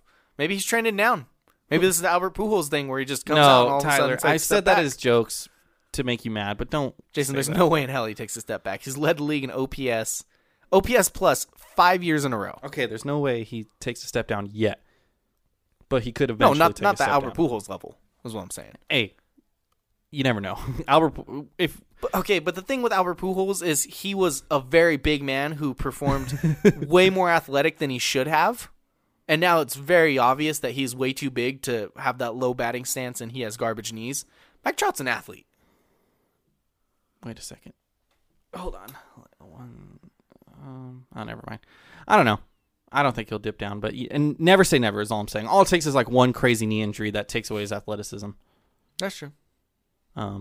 He's my number one pick. Pujols, though, 5 double plays away from 400. That's what I'm looking forward to this year. It's going to be great. No one's going to care, but it's going to be great. We're going to care. We're absolutely going to care. So, yeah, we both got Trout. Yeah. I mean, if it ain't broke, don't fix it. My favorite pick, if I had to make one pick that I want to lock, it'd be Jack Flaherty. It really would be. I really like it. I was looking at his stats. Dude's a fucking stud. Yeah, the last 12 starts, ERA under 1. That's insane. You know who my lock would be, Jay? Mike Trout. Gavin Lux. Oh, thanks, Ty. Dude's going to be a fucking monster. Thanks, Ty. I appreciate that. You're welcome. So you wanted to talk about something about the Dodgers, right? All right, Jason. You got into a conversation with some people on Twitter. Yeah, I did. And it was regarding opening day starter, and Kershaw's going to start opening day for the Dodgers. Most likely. They haven't announced it yet, but it's tracking that way. Yeah. And everyone was saying that Kershaw isn't the ace anymore, and that Walker Buehler is the ace of the Dodgers. Okay. Everyone, and I saw a lot of people saying how someone said Clayton Kershaw's like a number 3 starter. Yeah. Jason, let me just read you some stats from last year. Okay. Clayton Kershaw finished the year one of his worst years of his career. Yeah. I mean, he was garbage by Kershaw standards. Yeah. 3.03 ERA, 1.043 WHIP. Yeah. He had better stats than Buehler last year in his worst season in however many years. Dude finished 8th in Cy Young, above Walker Buehler at 9th. The only thing Buehler has on him is strikeouts. Yeah. Well, he's got the advanced numbers too, I think. But I don't know. I think that's because of strikeouts. Not WAR. I thought Buehler had a higher WAR. Kershaw had a 3.6 WAR. Buehler had a 2.2. Oh, wow. I stand corrected. By 1.4. That's more than the Angels ace is going to have this year. Yeah. Keep in mind that Kershaw had an ERA under 3 heading into the last month of the season where he had like 2 rough outings that moved it over 3. Kershaw is still elite. Yeah. Not only that, when you have 2 people who are elite and one of them's old, one of them's young, your ace is still the proven old guy. Yeah. Who's been in the league. I don't know why everyone is... I said Yankee fans are assholes. I still think my least favorite fans are Dodger fans on Twitter. Why would you say that about me, Ty? I don't understand. You're one of the ones that actually thinks for the most part. Everyone just, Kershaw, number 3 starter on any team. He finished fucking 8th in Cy Young. He was a top 10 pitcher in the league in last year in his worst season. I know. He's the best left-handed pitcher of our generation, if not ever by the time his career's over. I was being generous in saying he was a top 20 pitcher last year. 8th in Cy Young. So you could say 20 for both leagues, maybe. I guess top 20, sure, just to be conservative. Which isn't true. The American League is terrible at pitching. This whole narrative that Kershaw's done, Kershaw's a garbage pitcher. It's like he's literally the best pitcher of our generation. Oh yeah, and he's still in his worst season nearly had an ERA in 2 something. I mean, yeah, and could Walker Buehler have a better year than Kershaw? Absolutely. I mean, yes, we both picked him as a Cy Young finalist, and maybe after this year, it's clear that Walker Buehler is the ace moving forward. Whatever, if Kershaw's a really bad year, but he's still the ace. He deserves the opening day nod, and like especially opening day, that means nothing. I that told is literally this guy, just yeah. Like, they're doing the favoritism to Kershaw. Like, I guarantee you that we care more about who's starting opening day than Walker Buehler or Clayton Kershaw care. I guarantee if you ask Walker Buehler, he would want Kershaw to start. Yeah. Kershaw's the veteran on the staff. Like, Buehler probably looks up to Kershaw, and Kershaw was better than him last year. Now, I get the whole thing with Kershaw in the playoffs and why you don't want him to be the ace in the playoffs. I get that. He's got a terrible playoff narrative, and when it comes down to But say the Dodgers are struck by the worst injuries in the history of baseball and you guys finish in a wild card spot. Okay. Maybe you have Buehler start the wild card game. Yeah. Maybe. That's an argument you can have. Yeah. Just because of Kershaw's past. But in terms of opening day and who your ace is, it's Kershaw. Yeah. It's the veteran who still is a top 10 pitcher in the league. Yeah. This literally isn't even an argument to me. He was better than Buehler, and he's the more experienced guy. It's a thing where Dodger fans are spoiled of what they have. Like I said, we've had, I think, a top 5 pitching staff all 7 of the playoff years. And he had 3 top 10 Cy Young finalists. And that's not the first time we've had insane. We had Greinke and Kershaw both finish as finalists. Yep. A few years ago where Greinke they both had like insane years, and Arrieta just happened to have like a historical insane year. Excuse me. So it's not the first time. There's, Dodger fans, we're spoiled. We got so much talent, and Kershaw's on his way down. And watching Kershaw compared to 4 or 5 years ago where he was throwing 95 and he's dominating guys, now he has to work a little bit harder. His fastball is sitting 89. He's, it's just like you confuse that with, you're confusing what he is now compared to what he was then with him not being a great pitcher anymore. Again, so the point was he was the 3rd best pitcher on the team last year. Statistically, he was the 2nd best pitcher on the team last year.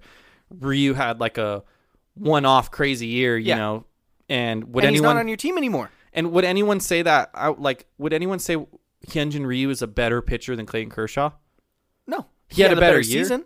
If Ryu rips off 2 more great years and Kershaw's terrible in 2 years, you could tell me Ryu's the better pitcher then. But I take Kershaw over Ryu any day, and that was someone who loved Ryu. And like I said in my tweets, I think Buehler's highs are like way higher. I think Buehler can throw a 9-inning shutout with 15 Ks. I just don't think Kershaw has that in him anymore, mostly because of his age and because we don't need that out of him. Yeah. But again, this guy that I was arguing with was saying, my assertion, because I said he would be number 2 at worst on 90% of the league. I thought about it. I think there was like 2 teams I could think of, if 2. The Nationals. Scherzer, Strasburg, Kershaw. You can make the case Kershaw could be 3rd. I don't even remember the other team. And even then, I would put Kershaw above Strasburg. I would too. I don't even remember the other team, but I was like, there's maybe like 2 teams, maybe. The Astros last year. Verlander, Cole, last Kershaw. year, but this year I'd take Kershaw over, what's his name? Greinke, any day of the week. Oh yeah. So Greinke this year would be their number 2 guy. I get you. But yeah, I don't know. I mean, the Yankees, even if Severino is healthy, I'd take Kershaw over Severino. Yep. Anyway, so yeah, like number 2, maybe on 97% of the league, whatever. And then number one on half the league. And this guy was saying how, that's proving because he'd only be number one on like terrible teams. And I was like, what are you talking about, dude? And I ripped it off. I was like, Yankees, he'd be the second best pitcher. Astros, he'd be the second best pitcher. Braves, arguably second best pitcher. I mean, Probably that's first. Only if Mike Soroka has another great year. I'd probably actually put him first. Soroka could have the better year. Yeah. Cardinals, second best pitcher. I'm high on Flaherty. Twins, he'd be the best pitcher. Mm-hmm. Need I say more? And this guy just didn't respond. So That's like, I don't understand, dude. And when you look at it, it's not like Kershaw, old man, wasn't putting up the numbers or anything. He pitched 4 less innings. He had 178. Buehler had 182. So in the same body of work, he had a better ERA, a better whip, less strikeouts, but who the fuck cares if they're not scoring runs? Kershaw's biggest thing is he let up 6 more home runs in less innings.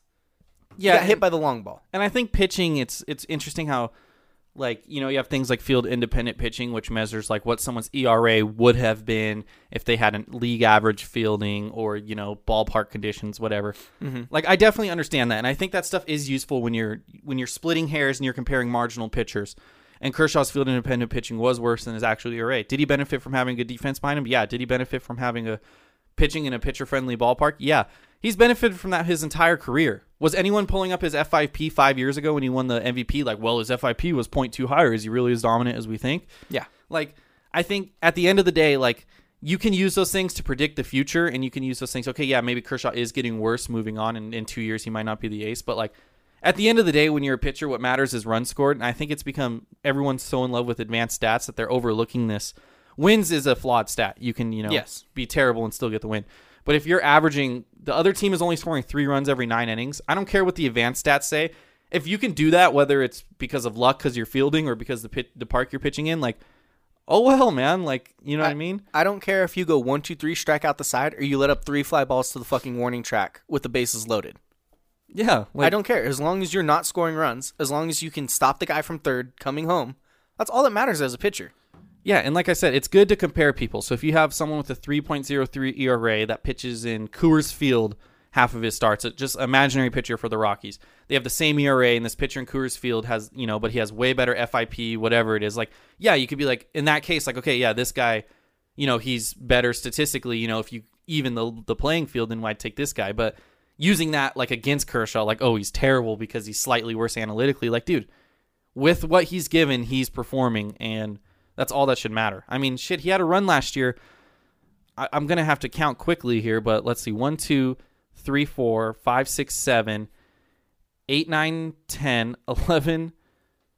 So 11 of his first 12 starts, he went at least 6 innings, allowing 3 or fewer runs. So a quality start. One start, he went 6 2/3, allowed 4.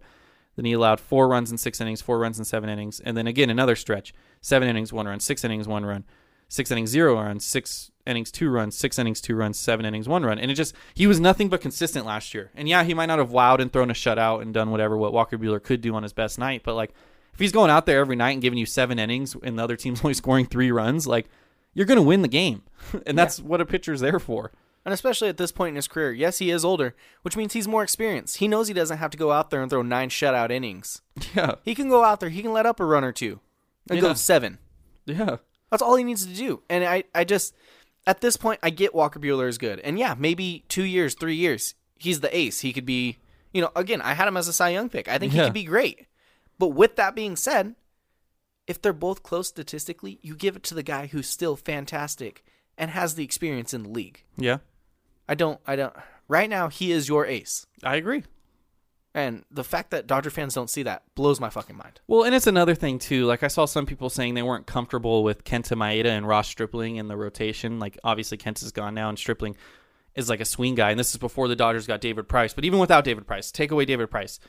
Like, you're complaining about the Dodgers' 5th and 6th best pitchers, who on pretty much every other team in the league almost would be a 3 guy. Yep. Like, Kenta Maeda, there's exceptions. The Nationals are an exception.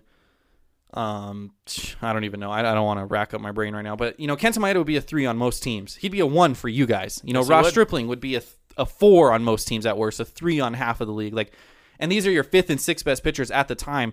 And, like, you're bringing up numbers like, well, they only had, like, a 3.6 ERA. Like, our 5 guy had a 3.6 ERA. You know how incredible that is?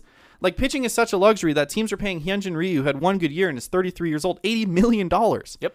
The Phillies paid Zach Wheeler, $100 and whatever million, and he's never had an ERA under 4, I think.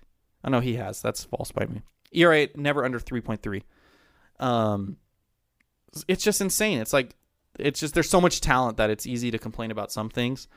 And it's like, dude, like David Price, that's a great 3 starter. Like, you know what I mean? Like Yes. That's someone who in the National League, he was banged up. He didn't even pitch a full season last year. His last full season 2 years ago, he had a 3.5 ERA. And people are just writing David Price off. That's a great 3 guy. Absolutely. If David Price is your best pitcher, that's an issue. If Clayton Kershaw is your best pitcher, that's not an issue. No, and that's what I'm saying. They're calling Kershaw, a 3 starter. Your 6th guy is a 3 starter. Kershaw is still an ace. Yeah. Walker Buehler is right there. Yeah. Like, you guys have 2 guys who probably would be aces, but at that point, give it to the veteran. Yeah. And again, David Price, when he's on, maybe an ace. Easily a good 2-3 guy. Yeah. Kenta Maeda, Ross Stripling. Like, I mean, shit, dude. Julio Urias. I don't know if I've talked about him with you because I'm going to draft him in my fantasy league. And I didn't want to tell you that it'd be because a real shame if I drove up the auction price. that's what I didn't want to tell you. But and now everyone in our league that is listening to this is going to hear this, but I'm really high on Julio Urias, Ty. Really. You know what? I know to watch out for Jack Flaherty, too, on fantasy now. I'm just going to read you some things, Ty. Okay. I might have... I told Riley this. So there's, things like spin rate and whatever. There's a website for it. It's like an MLB website. It's Baseball Savant. It's like baseballsavant.mlb.com. It's just like a sub. So I wrote an article on Julio Urias about like his spin rate and everything. The next, like a week later, I looked at like the front page of Baseball Savant, and he was a trending player. He was up like 2,000% of people who visited his page. I don't know if I did that, but his advanced stats are insane from last year. He was in the 79th percentile in velocity, fastball velocity, 82nd percentile in curve spin. Fastball spin, he's in the 94th percentile, K percentage 69th. That's his worst. His average exit velocity last year, 100th percentile. Jesus. His hard hit percentage last year, 100th percentile. Expected weighted on base average, which is them pretty much using a bunch of StatCast things, including things like sprinters run their sprint speed and fielding, whatever. It's all those advanced things. 90th percentile. Expected batting average, 87th. Expecting slugging, 94th. Like his StatCast is just up the ass with incredible numbers, and he's 23. It's just about to go there. And he's like our 4th pitcher. 5th pitcher, because Alex Wood's going to be our 4th pitcher. Yeah. It fucking feels good to be a Dodger fan, man. And that's why I hate him so much.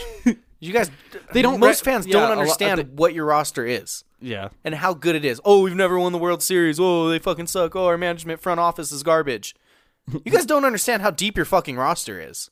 Oh, and I've mentioned this so many times, and I'll mention it again. Like, you can build a team that's good enough to win the World Series and make the playoffs. In baseball, it's like this more than any other sport. Football, basketball, if you're the best team all year, chances are you're going to at least make the finals and then a good chance of winning.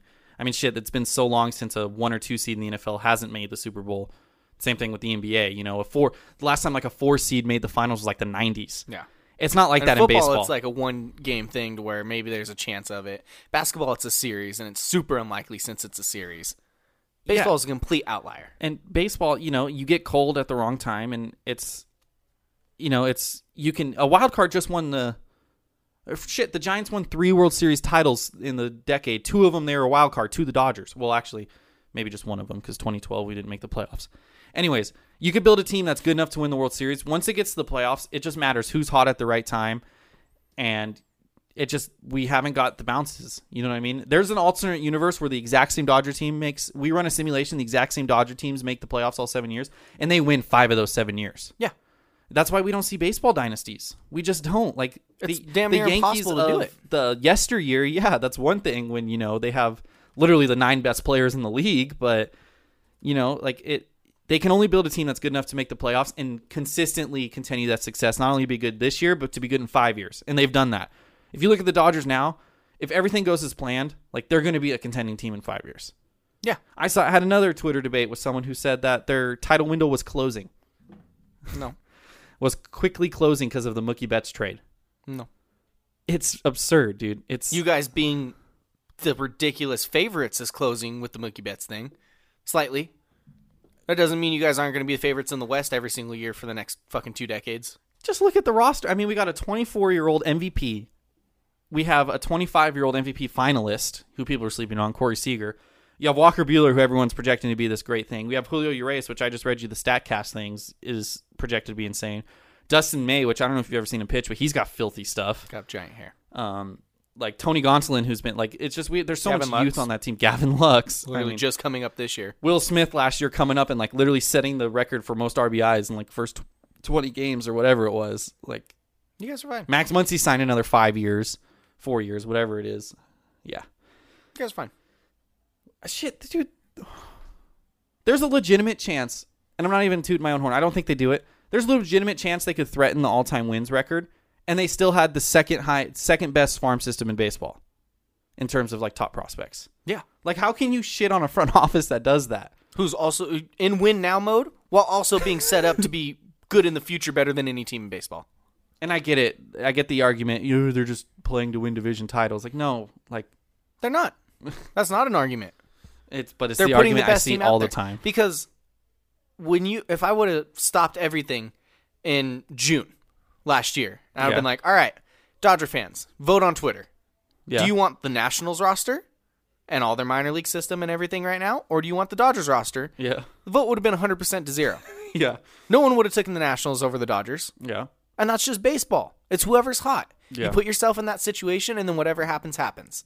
Were the Nationals the best team in baseball last year? Absolutely not. Absolutely not. They had a garbage bullpen. They had a couple of good starters who helped them out. Their offense was good, but it just got hot in the right time. Yeah. That's all it was. That's what you need, and it sucks that I can. Okay, the one thing, maybe the Dodgers choke in the playoffs. Like, statistically, they have been bad in the playoffs. But if you look at the overall stats of every playoff team gets worse in the playoffs. You're playing other fucking playoff teams. That's the thing. In the playoffs, you're playing the best other fucking teams. You're not getting to beat up on the fucking Tigers and the garbage teams in the league, the Orioles and fucking, with you guys, every other team in your division. I mean, shit. I mean, the Astros were 1 game away from losing in the NLDS last year to the Tampa Bay Rays. The Rays. It went to Game 5, and I'm pretty sure the Astros, handled them pretty easily. But if something goes the wrong way in that series and they lose in that series, like it was just as possible for them to lose that series in that one game than it was, just like the Dodgers had they lost Game 5. Like, they easily could have won that game too. Yeah. They should have.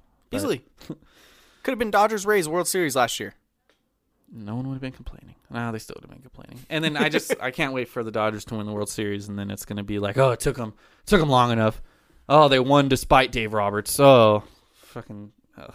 One of the best managers ever to start his career.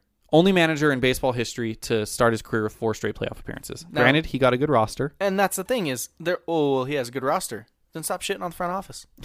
Exactly. There you go, Tyler. Which argument do you want? Is the front office bad or is Dave Roberts bad? You can't have both. Hey, the Dodgers did set the record for, I think it was broken by the Yankees last year, but people on the disabled list, now the injury list, in his first year as a coach, and they still made the playoffs. And with a baseball manager, you just need a guy who's going to freaking be a good glue guy and be like a good leader, and that's what Dave Roberts is. I love Dave Roberts. I'll always be a Dave Roberts apologist, but he's pissed me off a few times, but it's okay. That's fine. Job's easy when I'm sitting on the couch. Do you ever pull someone who was like 4 for 4 on the day and pinch hit Zach Kozart? I don't think he's done that. That's a Coach Reaver move. That made me hate our manager last year. Brad Osmus is dead to me. That one time? This is the one time in a random game that didn't even matter in like March. I was done. Angels. Are you done with the Angels, Ty? Bro. Griffin Canning. Not confirmed. Maybe confirmed by the time this comes out. Elbow injury, getting an MRI. Joe Madden, quote unquote, is concerned. Yeah. I haven't done the research. Maybe if someone works for a website who posts articles about LA teams, they could post an article about all the Tommy John injuries and young pitcher injuries for the Angels. I did a brief little bit of research, but not like a lot. Off the top of my head. The ones that you told me off the top of my head was pretty much all I found. There were some other like lesser names. Yeah, there's lesser name guys and then like relief pitchers and stuff. But I can't remember the last time we've had a young starting pitcher come up through the through our organization, through our minor league, our farm system, and go into the pros successfully without injuries or setbacks. Yeah. I was going through it. Matt Shoemaker. Okay, he actually had a forearm surgery, I learned. Injury. Still, it took him out for a year. Yeah, again, an injury. He was gone for a year. Basically, it was fucking Tommy John. He was damn near Rookie of the Year. I think he finished top 3 Rookie of the Year. Okay. Great up-and-coming player. Injury. Tyler Skaggs. Injury. Andrew Heaney. Tommy John. Injury. Skaggs had Tommy John too. Yeah. Garrett Richards. Broke his ankle. And then had Tommy very, John. very unlucky. That but wasn't- then yeah. had Tommy John. Yeah. Shohei Ohtani. Came over. We signed him. Great young guy. Tommy John. JC Ramirez. Tommy John. There's one guy like Luke Bard or something like that. Does that name ring a bell? Maybe. Yeah. Tommy John. I sent you another one too. I can't remember who it was right now. I don't think he did. I think that was it. Oh, and Griffin Canning. Probably Potentially Tommy John. Tommy John. What the fuck is going on with our system to where we just can't have nice things? So I texted you. I asked how long until you give up on the ownership, and that actually went into an article that went up today. I texted Ben the same thing. He said, not concerned on the ownership, more concerned on the training staff. And I was like, where do you think that stuff stems from? And not only that, apparently we've switched out to training staff multiple times. It stems from a culture in the front office, which they hire people. You have your farm director who determines how many innings people pitch and, you know, what happens. It's either that or they're overworking guys in the minor leagues. They're either not paying attention to certain symptoms when they should be, or it's just an extreme case of bad luck, which I just can't buy. I can't buy that. I don't believe it either, especially being a team based in Southern California, which is one of the best places for young, like college baseball and travel ball and shit. Like, Yeah. there's so much stuff with high schools and college teams in Southern California where the camps and everything. Like, this is a great fucking place for young baseball in Southern California. Yeah. Orange County. I don't understand how we can't have any fucking luck and we are unlucky when we have all of these resources, all of these scouts and everything right here at our fucking disposal. Is it maybe rushing guys? I mean, Griffin Canning was drafted in 2018. Maybe 2017, but his pro debut was 2018. He got 1 year of pro debut and then was just thrown into the wolves for most of the MLB season last year. he was 23. He's 23 Granted, right now. he was older, but you know what I mean? Like, is it maybe like rushing, expecting them too much? You know, are they overworking them in the weight room? Like, it's something because it's a trend. It literally has to be something because we have not had a single person come up and stay healthy. And yes, like me and you were saying, Tommy John is a common thing. Yeah. A lot of people have Tommy John. Not every single fucking person in your organization who has any chance of being good, though. And maybe it's scouting. Maybe there's not properly scouting guys who are showing signs of like, hey, you know what I mean? Like a Even guy. that, though, that still seems like something that would be towards unlucky, and I just can't buy that. Yeah. Because chances are, a scout sees a guy who's good, chances are he's gonna get lucky, and one of them aren't gonna have fucking forearm injury, Yeah. elbow injury. Like, it seems to me like something, and I was telling you, it could be we don't have very many high-level prospects, so everyone feels like they have a chance to make the pros if they just push themselves that much more. And Maybe. the coaching staff and the farm system and everyone allows that to happen Yeah. to where they overwork them and they say, oh, you know, they try to pull them out of the game. Oh, let me stay in the game. It could be that situation going on where it's just they're overworked because everyone has a shot at making our fucking garbage MLB rotation. I don't get it. I mean, I've been in the Inland Empire's clubhouse when they were visiting the Rancho Cucamonga Quakes, and I can't tell you anything off the top of my head that made me think that they were doing anything different than any other teams, but I also wasn't very like paying attention to it. There wasn't like arm wrestling tournaments every day. Because at that point, that's what it feels like. I don't remember. No, I can't tell you.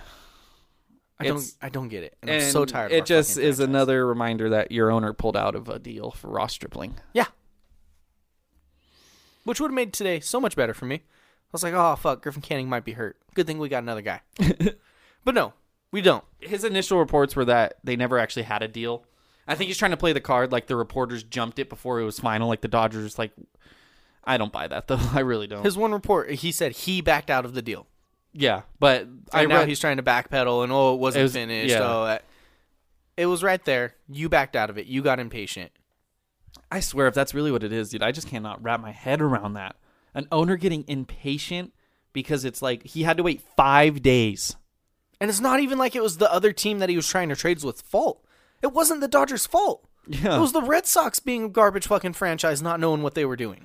And I could maybe, okay, here's how I see it playing down in my head. Ready? Artie Moreno. Hey, Andrew Friedman. Well, he wouldn't be actually calling him. Look, man, I know your side of the trade isn't working out, but our side of the trade has nothing to do with it. Can we just get this finalized? And then Andrew Friedman is going to be like, well, there's a chance that we're not going to get Mookie Betts. And I'm going to be honest with you, Billy Epler, that's your GM, right? Yes. Billy Epler, like, I'm not going to trade you Jock Peterson if I'm not going to get Mookie Betts. So just hold tight. It's going to finish in the next few days. After it's done, we can work this out. And Billy Epler's like, all right, I got to tell my boss. And then he tells Artie Moreno, and Artie Moreno's like, well, just pull out then. Let's bluff him. Say we're going to pull out. And then they're going to just do it right away because they need to get rid of the money. So Billy Epler was like, all right, well, hey, look, if you can't do it now, we're not going to do it. Andrew Friedman was just like looking at his checkbook, and he was like, all right. And just hung up the phone. That's what happened. Yeah, that sounds pretty accurate. He's probably just sitting there staring over Billy Epler's corner like, what did he say? What? Not yet? Fuck. He hung up the phone. I'm tired of it. Yeah, man. I mean, I didn't even mention the Tyler Skaggs thing in my article because I don't know. All the facts aren't even out yet on who knows what, and so I didn't even want to get into that kind of whole thing. But it's remarkable, like how many pitchers have gotten hurt, which whatever guys you've let go of, Kirby Yates, Mike Clevenger, just to name a few. The big contracts they sign. Pujols, Hamilton, Vernon Wells, Justin Upton. I know you're high on Justin Upton, but we could both agree he's overpaid. Yeah. Zach Cozart, bomb. Matt Harvey, bomb. There's been other names. Right now? Why did you know how I'm at emotionally, and you're going to bring up the name fucking Zach Cozart right now? I forgot Shane Victorino was an Angel. Like, they always, it's just, you guys haven't had a good prospect besides Joe Adell since Mike Trout. Yeah. I mean, your only good first round pick of the last decade was Joe Adell, and maybe Matt thesis statement, but we don't even know if he's going to be good yet. Nope. We just know that he's been on the big league, so he's one example. You literally substituted picks or sacrificed first round picks. I think it was 2013, 2012 to sign people. You know how they have those qualifying offer, whatever, bogus. You're one of just 5 MLB teams to not win a playoff game in the decade, but you still don't have a good farm system. And one thing I've never really thought about, but I thought about it when reading this article, I feel like a big problem with the Angels is every single year, and this could go back to Artie Moreno being impatient. If it doesn't work, he just blows it up and starts brand new every year. When does that work for any team? If you're a team that's on the fringe and you need that one extra guy, like a Mookie Betts or Manny Machado, whatever, yeah, you could trade for him and go for that 1 year push, But when do you ever see a team just shuffle year after year with interchangeable pieces and be like, well, I hope this year it works? You need to get a core group of however many guys, build around that, and then build it up from there and add pieces here and there instead of literally having a different starting rotation every single year. That's a big issue. You're not going to get any consistency when you're doing that, when you're reshuffling the deck. Yeah. And not only that, I think, don't get me wrong, I love having Anthony Rendon. And I think he was a great addition to our team. That was an embarrassing signing. The fact that you go into the offseason saying, we're spending all this money on starting pitching, and you don't get the first guy, so you just immediately throw as much money as possible at Anthony Rendon. It's like you have a clear vision, and then when shit doesn't go your way, you hit the fucking panic button and just do whatever. Yeah, I wrote that in my article. Sure, the team signed Anthony Rendon, but that felt more like a move to sell tickets and a quick pivot from Garrett Cole. Moreno and company knew the Angels needed pitching, but after missing out on their only pitching target despite several other options, they pivoted and gave Rendon more money than anyone else. So many other options on the table to make a better fucking rotation. So many other options left after Garrett Cole signed that you could have added. And it was, hit the panic button, Anthony Rendon. Well, it is just crazy how quickly it developed, too. It was like Garrett Cole signed. We were talking where do you think Rendon goes? And you were like, you got to my apartment. And you were like, oh, we're actually tied to Garrett or to Anthony Rendon. And then 10 minutes later, when we're getting ready to record the podcast, boom, Anthony Rendon signed with the Angels. Yeah. I would love to hear, how it was reported what the Dodgers offered Garrett Cole. And I would love to see what the next highest bid on Anthony Rendon was. Who knows? He's a good player. He didn't fit your need. And it absolutely was I have this money I need to spend. What do I do? What do I do? What do I do? You. And he's done that a lot. And that's what it comes to. That's really what it is.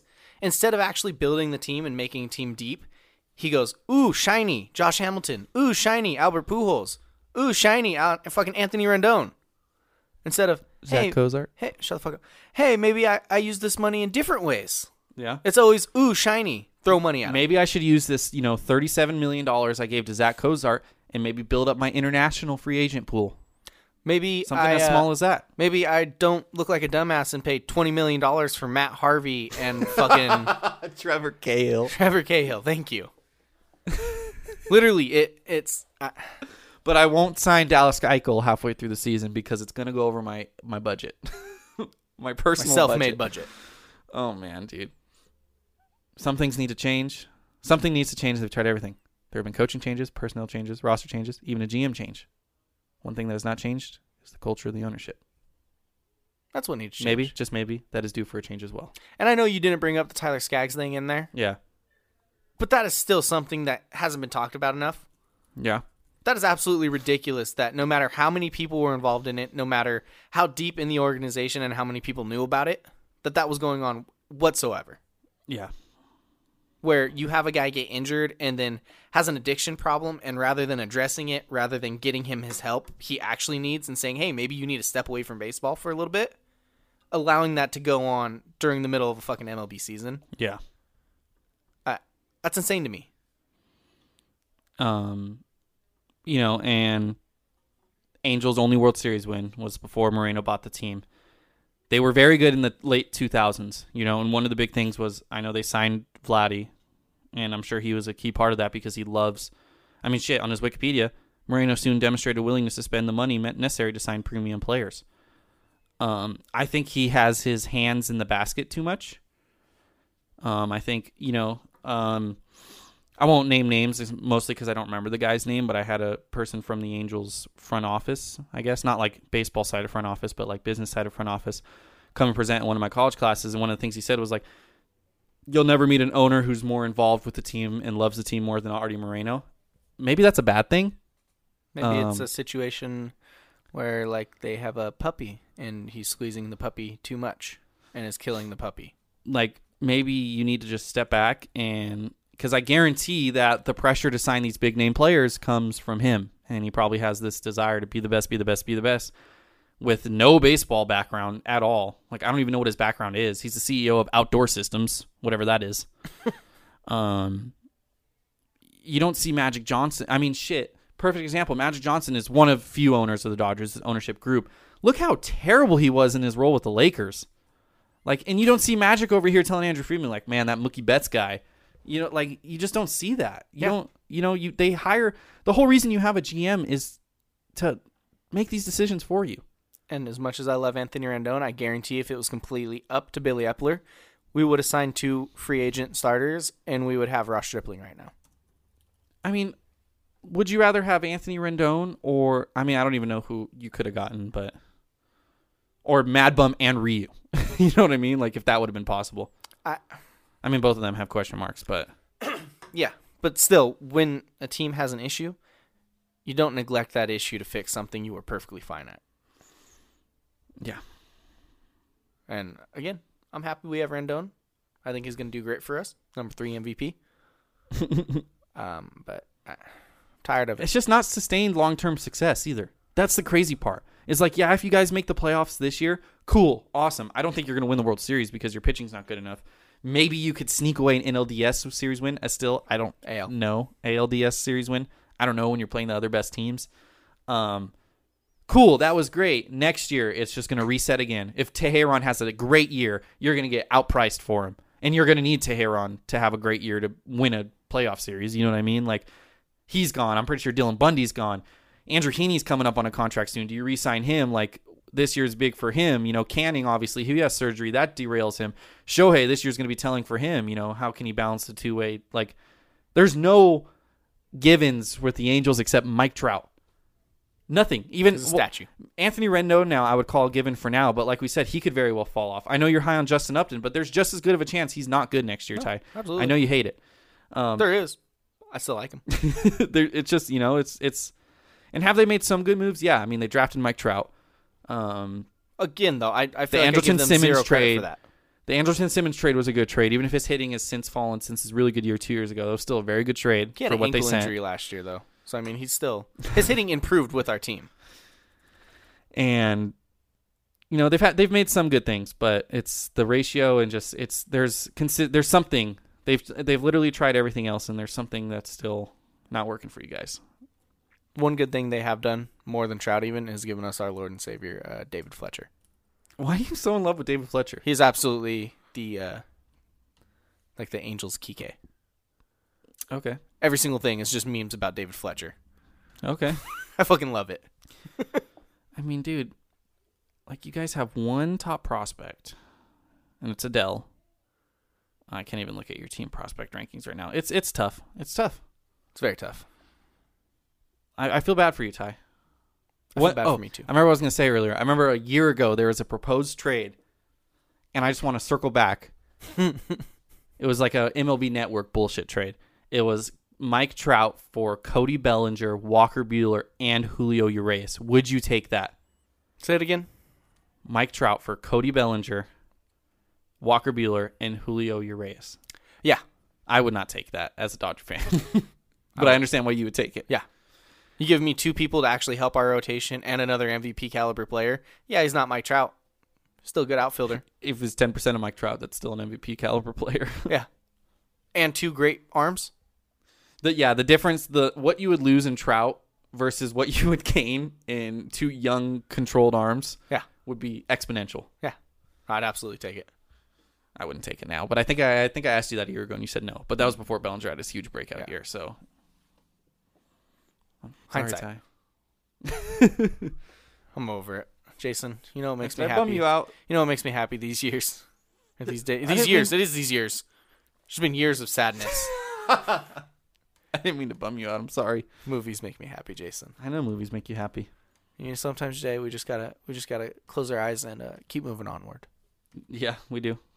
I'm good. I'm gonna be looking, watching a lot of Dodger games, 100+ wins. I'm gonna be sitting at the movie theater. We might go to an Angel game together, try to catch Albert Pujols' 400th double play. I love that. I love that we're going to go to an Angels game rooting for something bad to happen to my team. With some Fire Moreno signs. I'll help you with I'll that. bring a fucking Fire Moreno sign in a heartbeat. Who fires them? Actually, sell the team. Sell the team. Sell the fucking team. Okay. That was sad. I'm sad. I'm not going to be sad anymore. This last episode of February, Jason, so we're talking March movies. Yes, we are. First one coming up. Next weekend, we have the weekend of March 6th. We got a Pixar movie. Yes, we do. Starring Tom Holland, Chris Pratt. I forgot that Tom Holland was in this. Main character. Forgot that. I have not seen a single trailer for this movie, and that's just how I like it. It looks heartwarming. Okay. Very magical, but a grounded magical story with dwarves and elves and other shit. Okay. It looks, I haven't seen anything, but I'm going to see it because anything Pixar makes is good.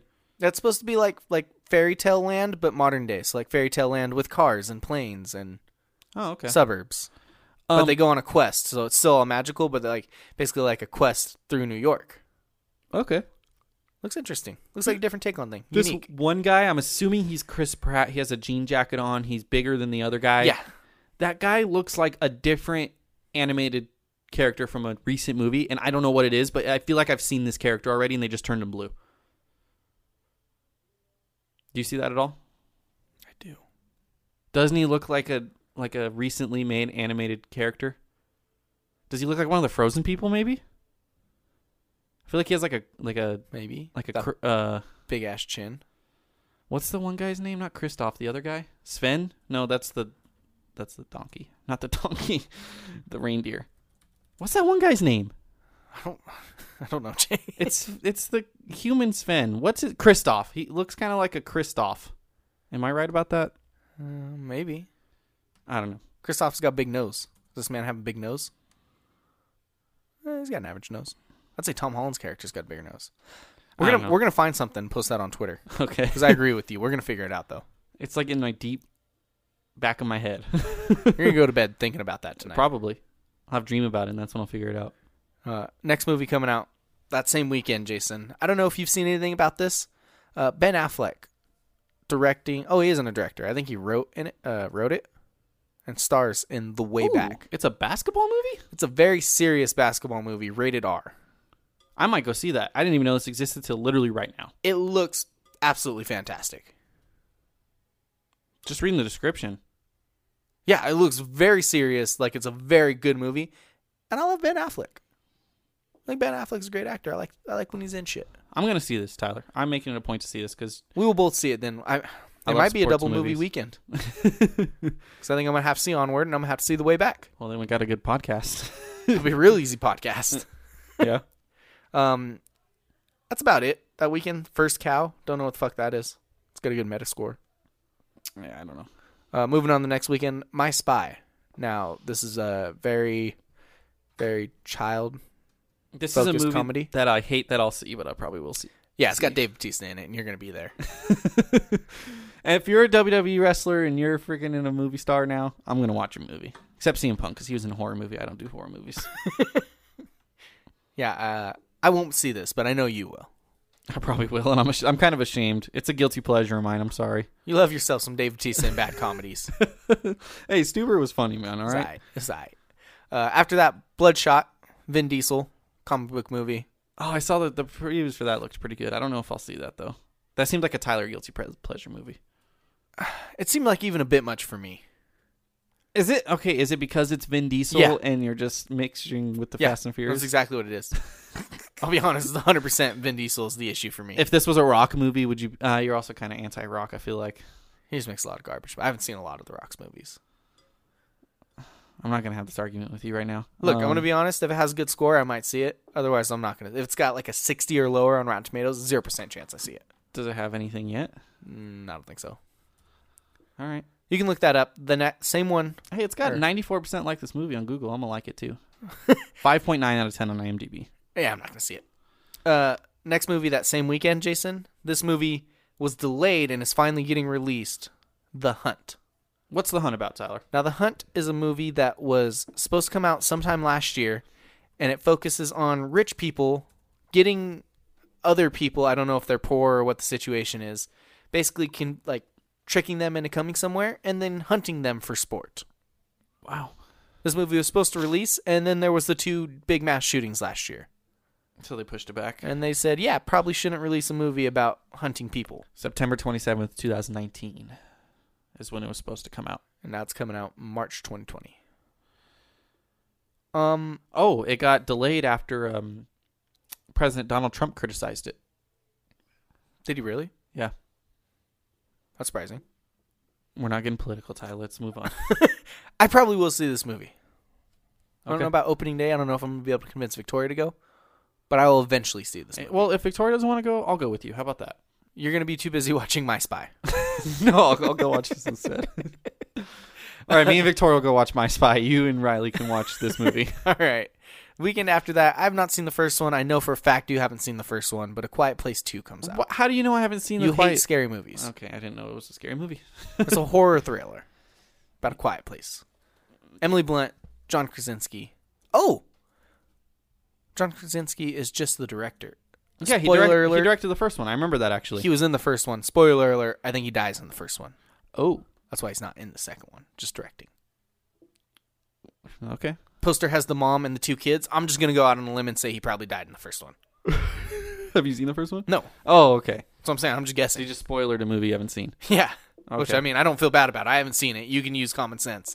Poster's missing one of the main characters from the first movie. Probably died. Well, yeah, and if you haven't seen the first movie, why would you want to see the second one anyways? True. Unless they were going to watch both of them back to back, but you shouldn't have waited this long. Yeah, that's on you. I don't feel bad You about shouldn't that. have waited for the poster release. Yeah. Other than that, Mulan. The Climb. What is that? I feel like I've Yeah, I heard don't of know that about movie before. What that is. No idea. Never mind. Mulan, a movie I will definitely be seeing. Not maybe against my will, but Disney live action remake, but different take on the story than their animated one. yeah, I've been hearing that it might be better because of that. Because their literally only success with the live action, or best success with live action, came in a movie where they did that. What? The Jungle Book. That was a good movie. It was more like the actual book than the movie. It was mostly the same, but there was small tweaks. Yeah, this one, it's PG-13, and it looks like it's going to be much more serious and based on like the actual tale of Mulan rather than the Disney-fied version Yeah. that they did in the animated. No talking dragon or any of that. Riley's very upset about that, by the way. I think it's fine if they're trying to tell the realistic version of the story. I They know, ha- they I know have to people do it. love it, but yeah, you got to get rid of it. Also came out today that I think they got rid of the love interest, Okay. the guy, Okay. and people were mad because they're like, oh, he's like Never seen Mulan. it's like her commanding officer. She falls in love with him as he's a guy, and they're like, oh, he's like a bisexual character because he falls in love with her when he thinks she's a guy. And it's like, oh, you're a girl. But then Disney was like, oh, but like with Me Too movement, like he's her commanding officer, like that would be bad. Like the person in charge of her. Oh, okay. So I think they removed it from the movie. They're getting backlash for it today on Twitter. That's the only reason I The bring it good up. part about these movies for me is I've never seen the original one, so this is just a new experience. Same thing with Aladdin. That's fine. As long as it's better than Lion King. Lion King's awful. Didn't see it. Haven't seen the original. You didn't see the new one? No, because you told me how bad it was.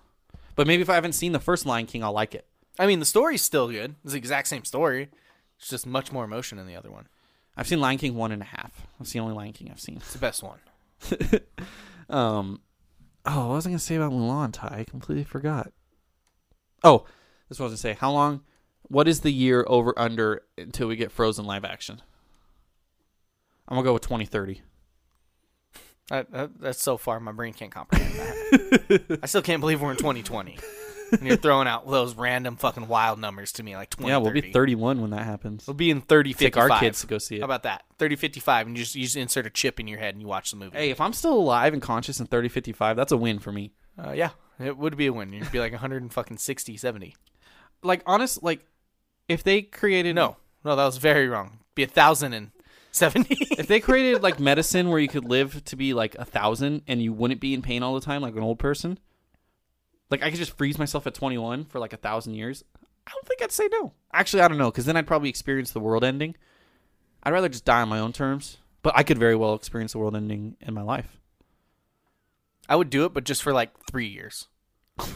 Just, like, a very mediocre jump forward so I could be like, yeah, I'm from the past. Like, how long ago? And I was like, yeah, a couple years. No, I mean, like, you live for 1,000 years. Oh, you said freeze your brain, so I was thinking like time jump. No, like you freeze your age. You don't get old. That way you're not like 1,000 years old, like, in pain. I would have done that a couple years ago. I got a gut on me now. I was in much better shape a couple years ago. But your beard. The beard. It's a give and take, Tyler. Maybe I just work out and then do it. Maybe I just plan for this. Did you know you should probably shave your beard because of coronavirus? That's just if you wear a mask. I don't wear a mask. I might get a mask. I'm a little scared about the coronavirus. It's becoming very serious. I think still I'm not taking it serious. Like, I know it's everything like the reports, like, oh, we're all going to die. And I'm just like, it's just a flu. I think the death rate's only like 1%. Like, I think as Especially long as for young people. If you have like a good immune system, you'll just get some pneumonia. That's it. Just a little bit of pneumonia, no big deal. But it still scares me. Because again, I'm scared of the world, seeing the end of the world, and this could be the end of the world. It's also not good that just a few weeks ago I was bored at work. I was playing the old Plague Inc. game on my phone where you just infect the world. Not good. Made me think of coronavirus. I was like, it's so easy to beat this game. Oh my god. What happens if a virus just does this? Oh my god. Is that any other March movies, Ty? No, but I mean, maybe don't go see these movies because of coronavirus. Honestly, man. Everyone, here's a message, a PSA, and this goes to my girlfriend too because she does it as well. You might do it well, Tyler. I've never seen you do it. What's up? People need to stop coughing in their hands. I know it's like polite, like, oh, let me cover my mouth. You need to cough in your damn elbow. Okay. Because you're coughing, and then you're just touching everything and wiping it. Wash your hands. Well, yeah. That's the key thing. Okay, if you literally go, wash your hands right away, I see you do all that, you just have a portable sink with you, fine. I'll allow it. Okay. But if not, you better cough in your freaking elbow. Appreciate that, Jay. I hate hand coughers. I really do. It's my number one pet peeve. I think most of the time I just cough out in the open. I just so aim bad. I aim down. That's so bad. I think if I cough on the ground, we'll just step on it and kill the virus. Okay. Yeah, I'm definitely an elbow cougher sneezer. I usually go in my shirt, actually. That's fine. I'll take That's the best that. thing. I'll allow Usually that. I just pull it over. I'll allow that. Okay. You got anything else, Ty? No, just watch out for the coronavirus, y'all. Yeah, it's scary. And if your friend has a coronavirus, take care of him and be a good friend to everybody.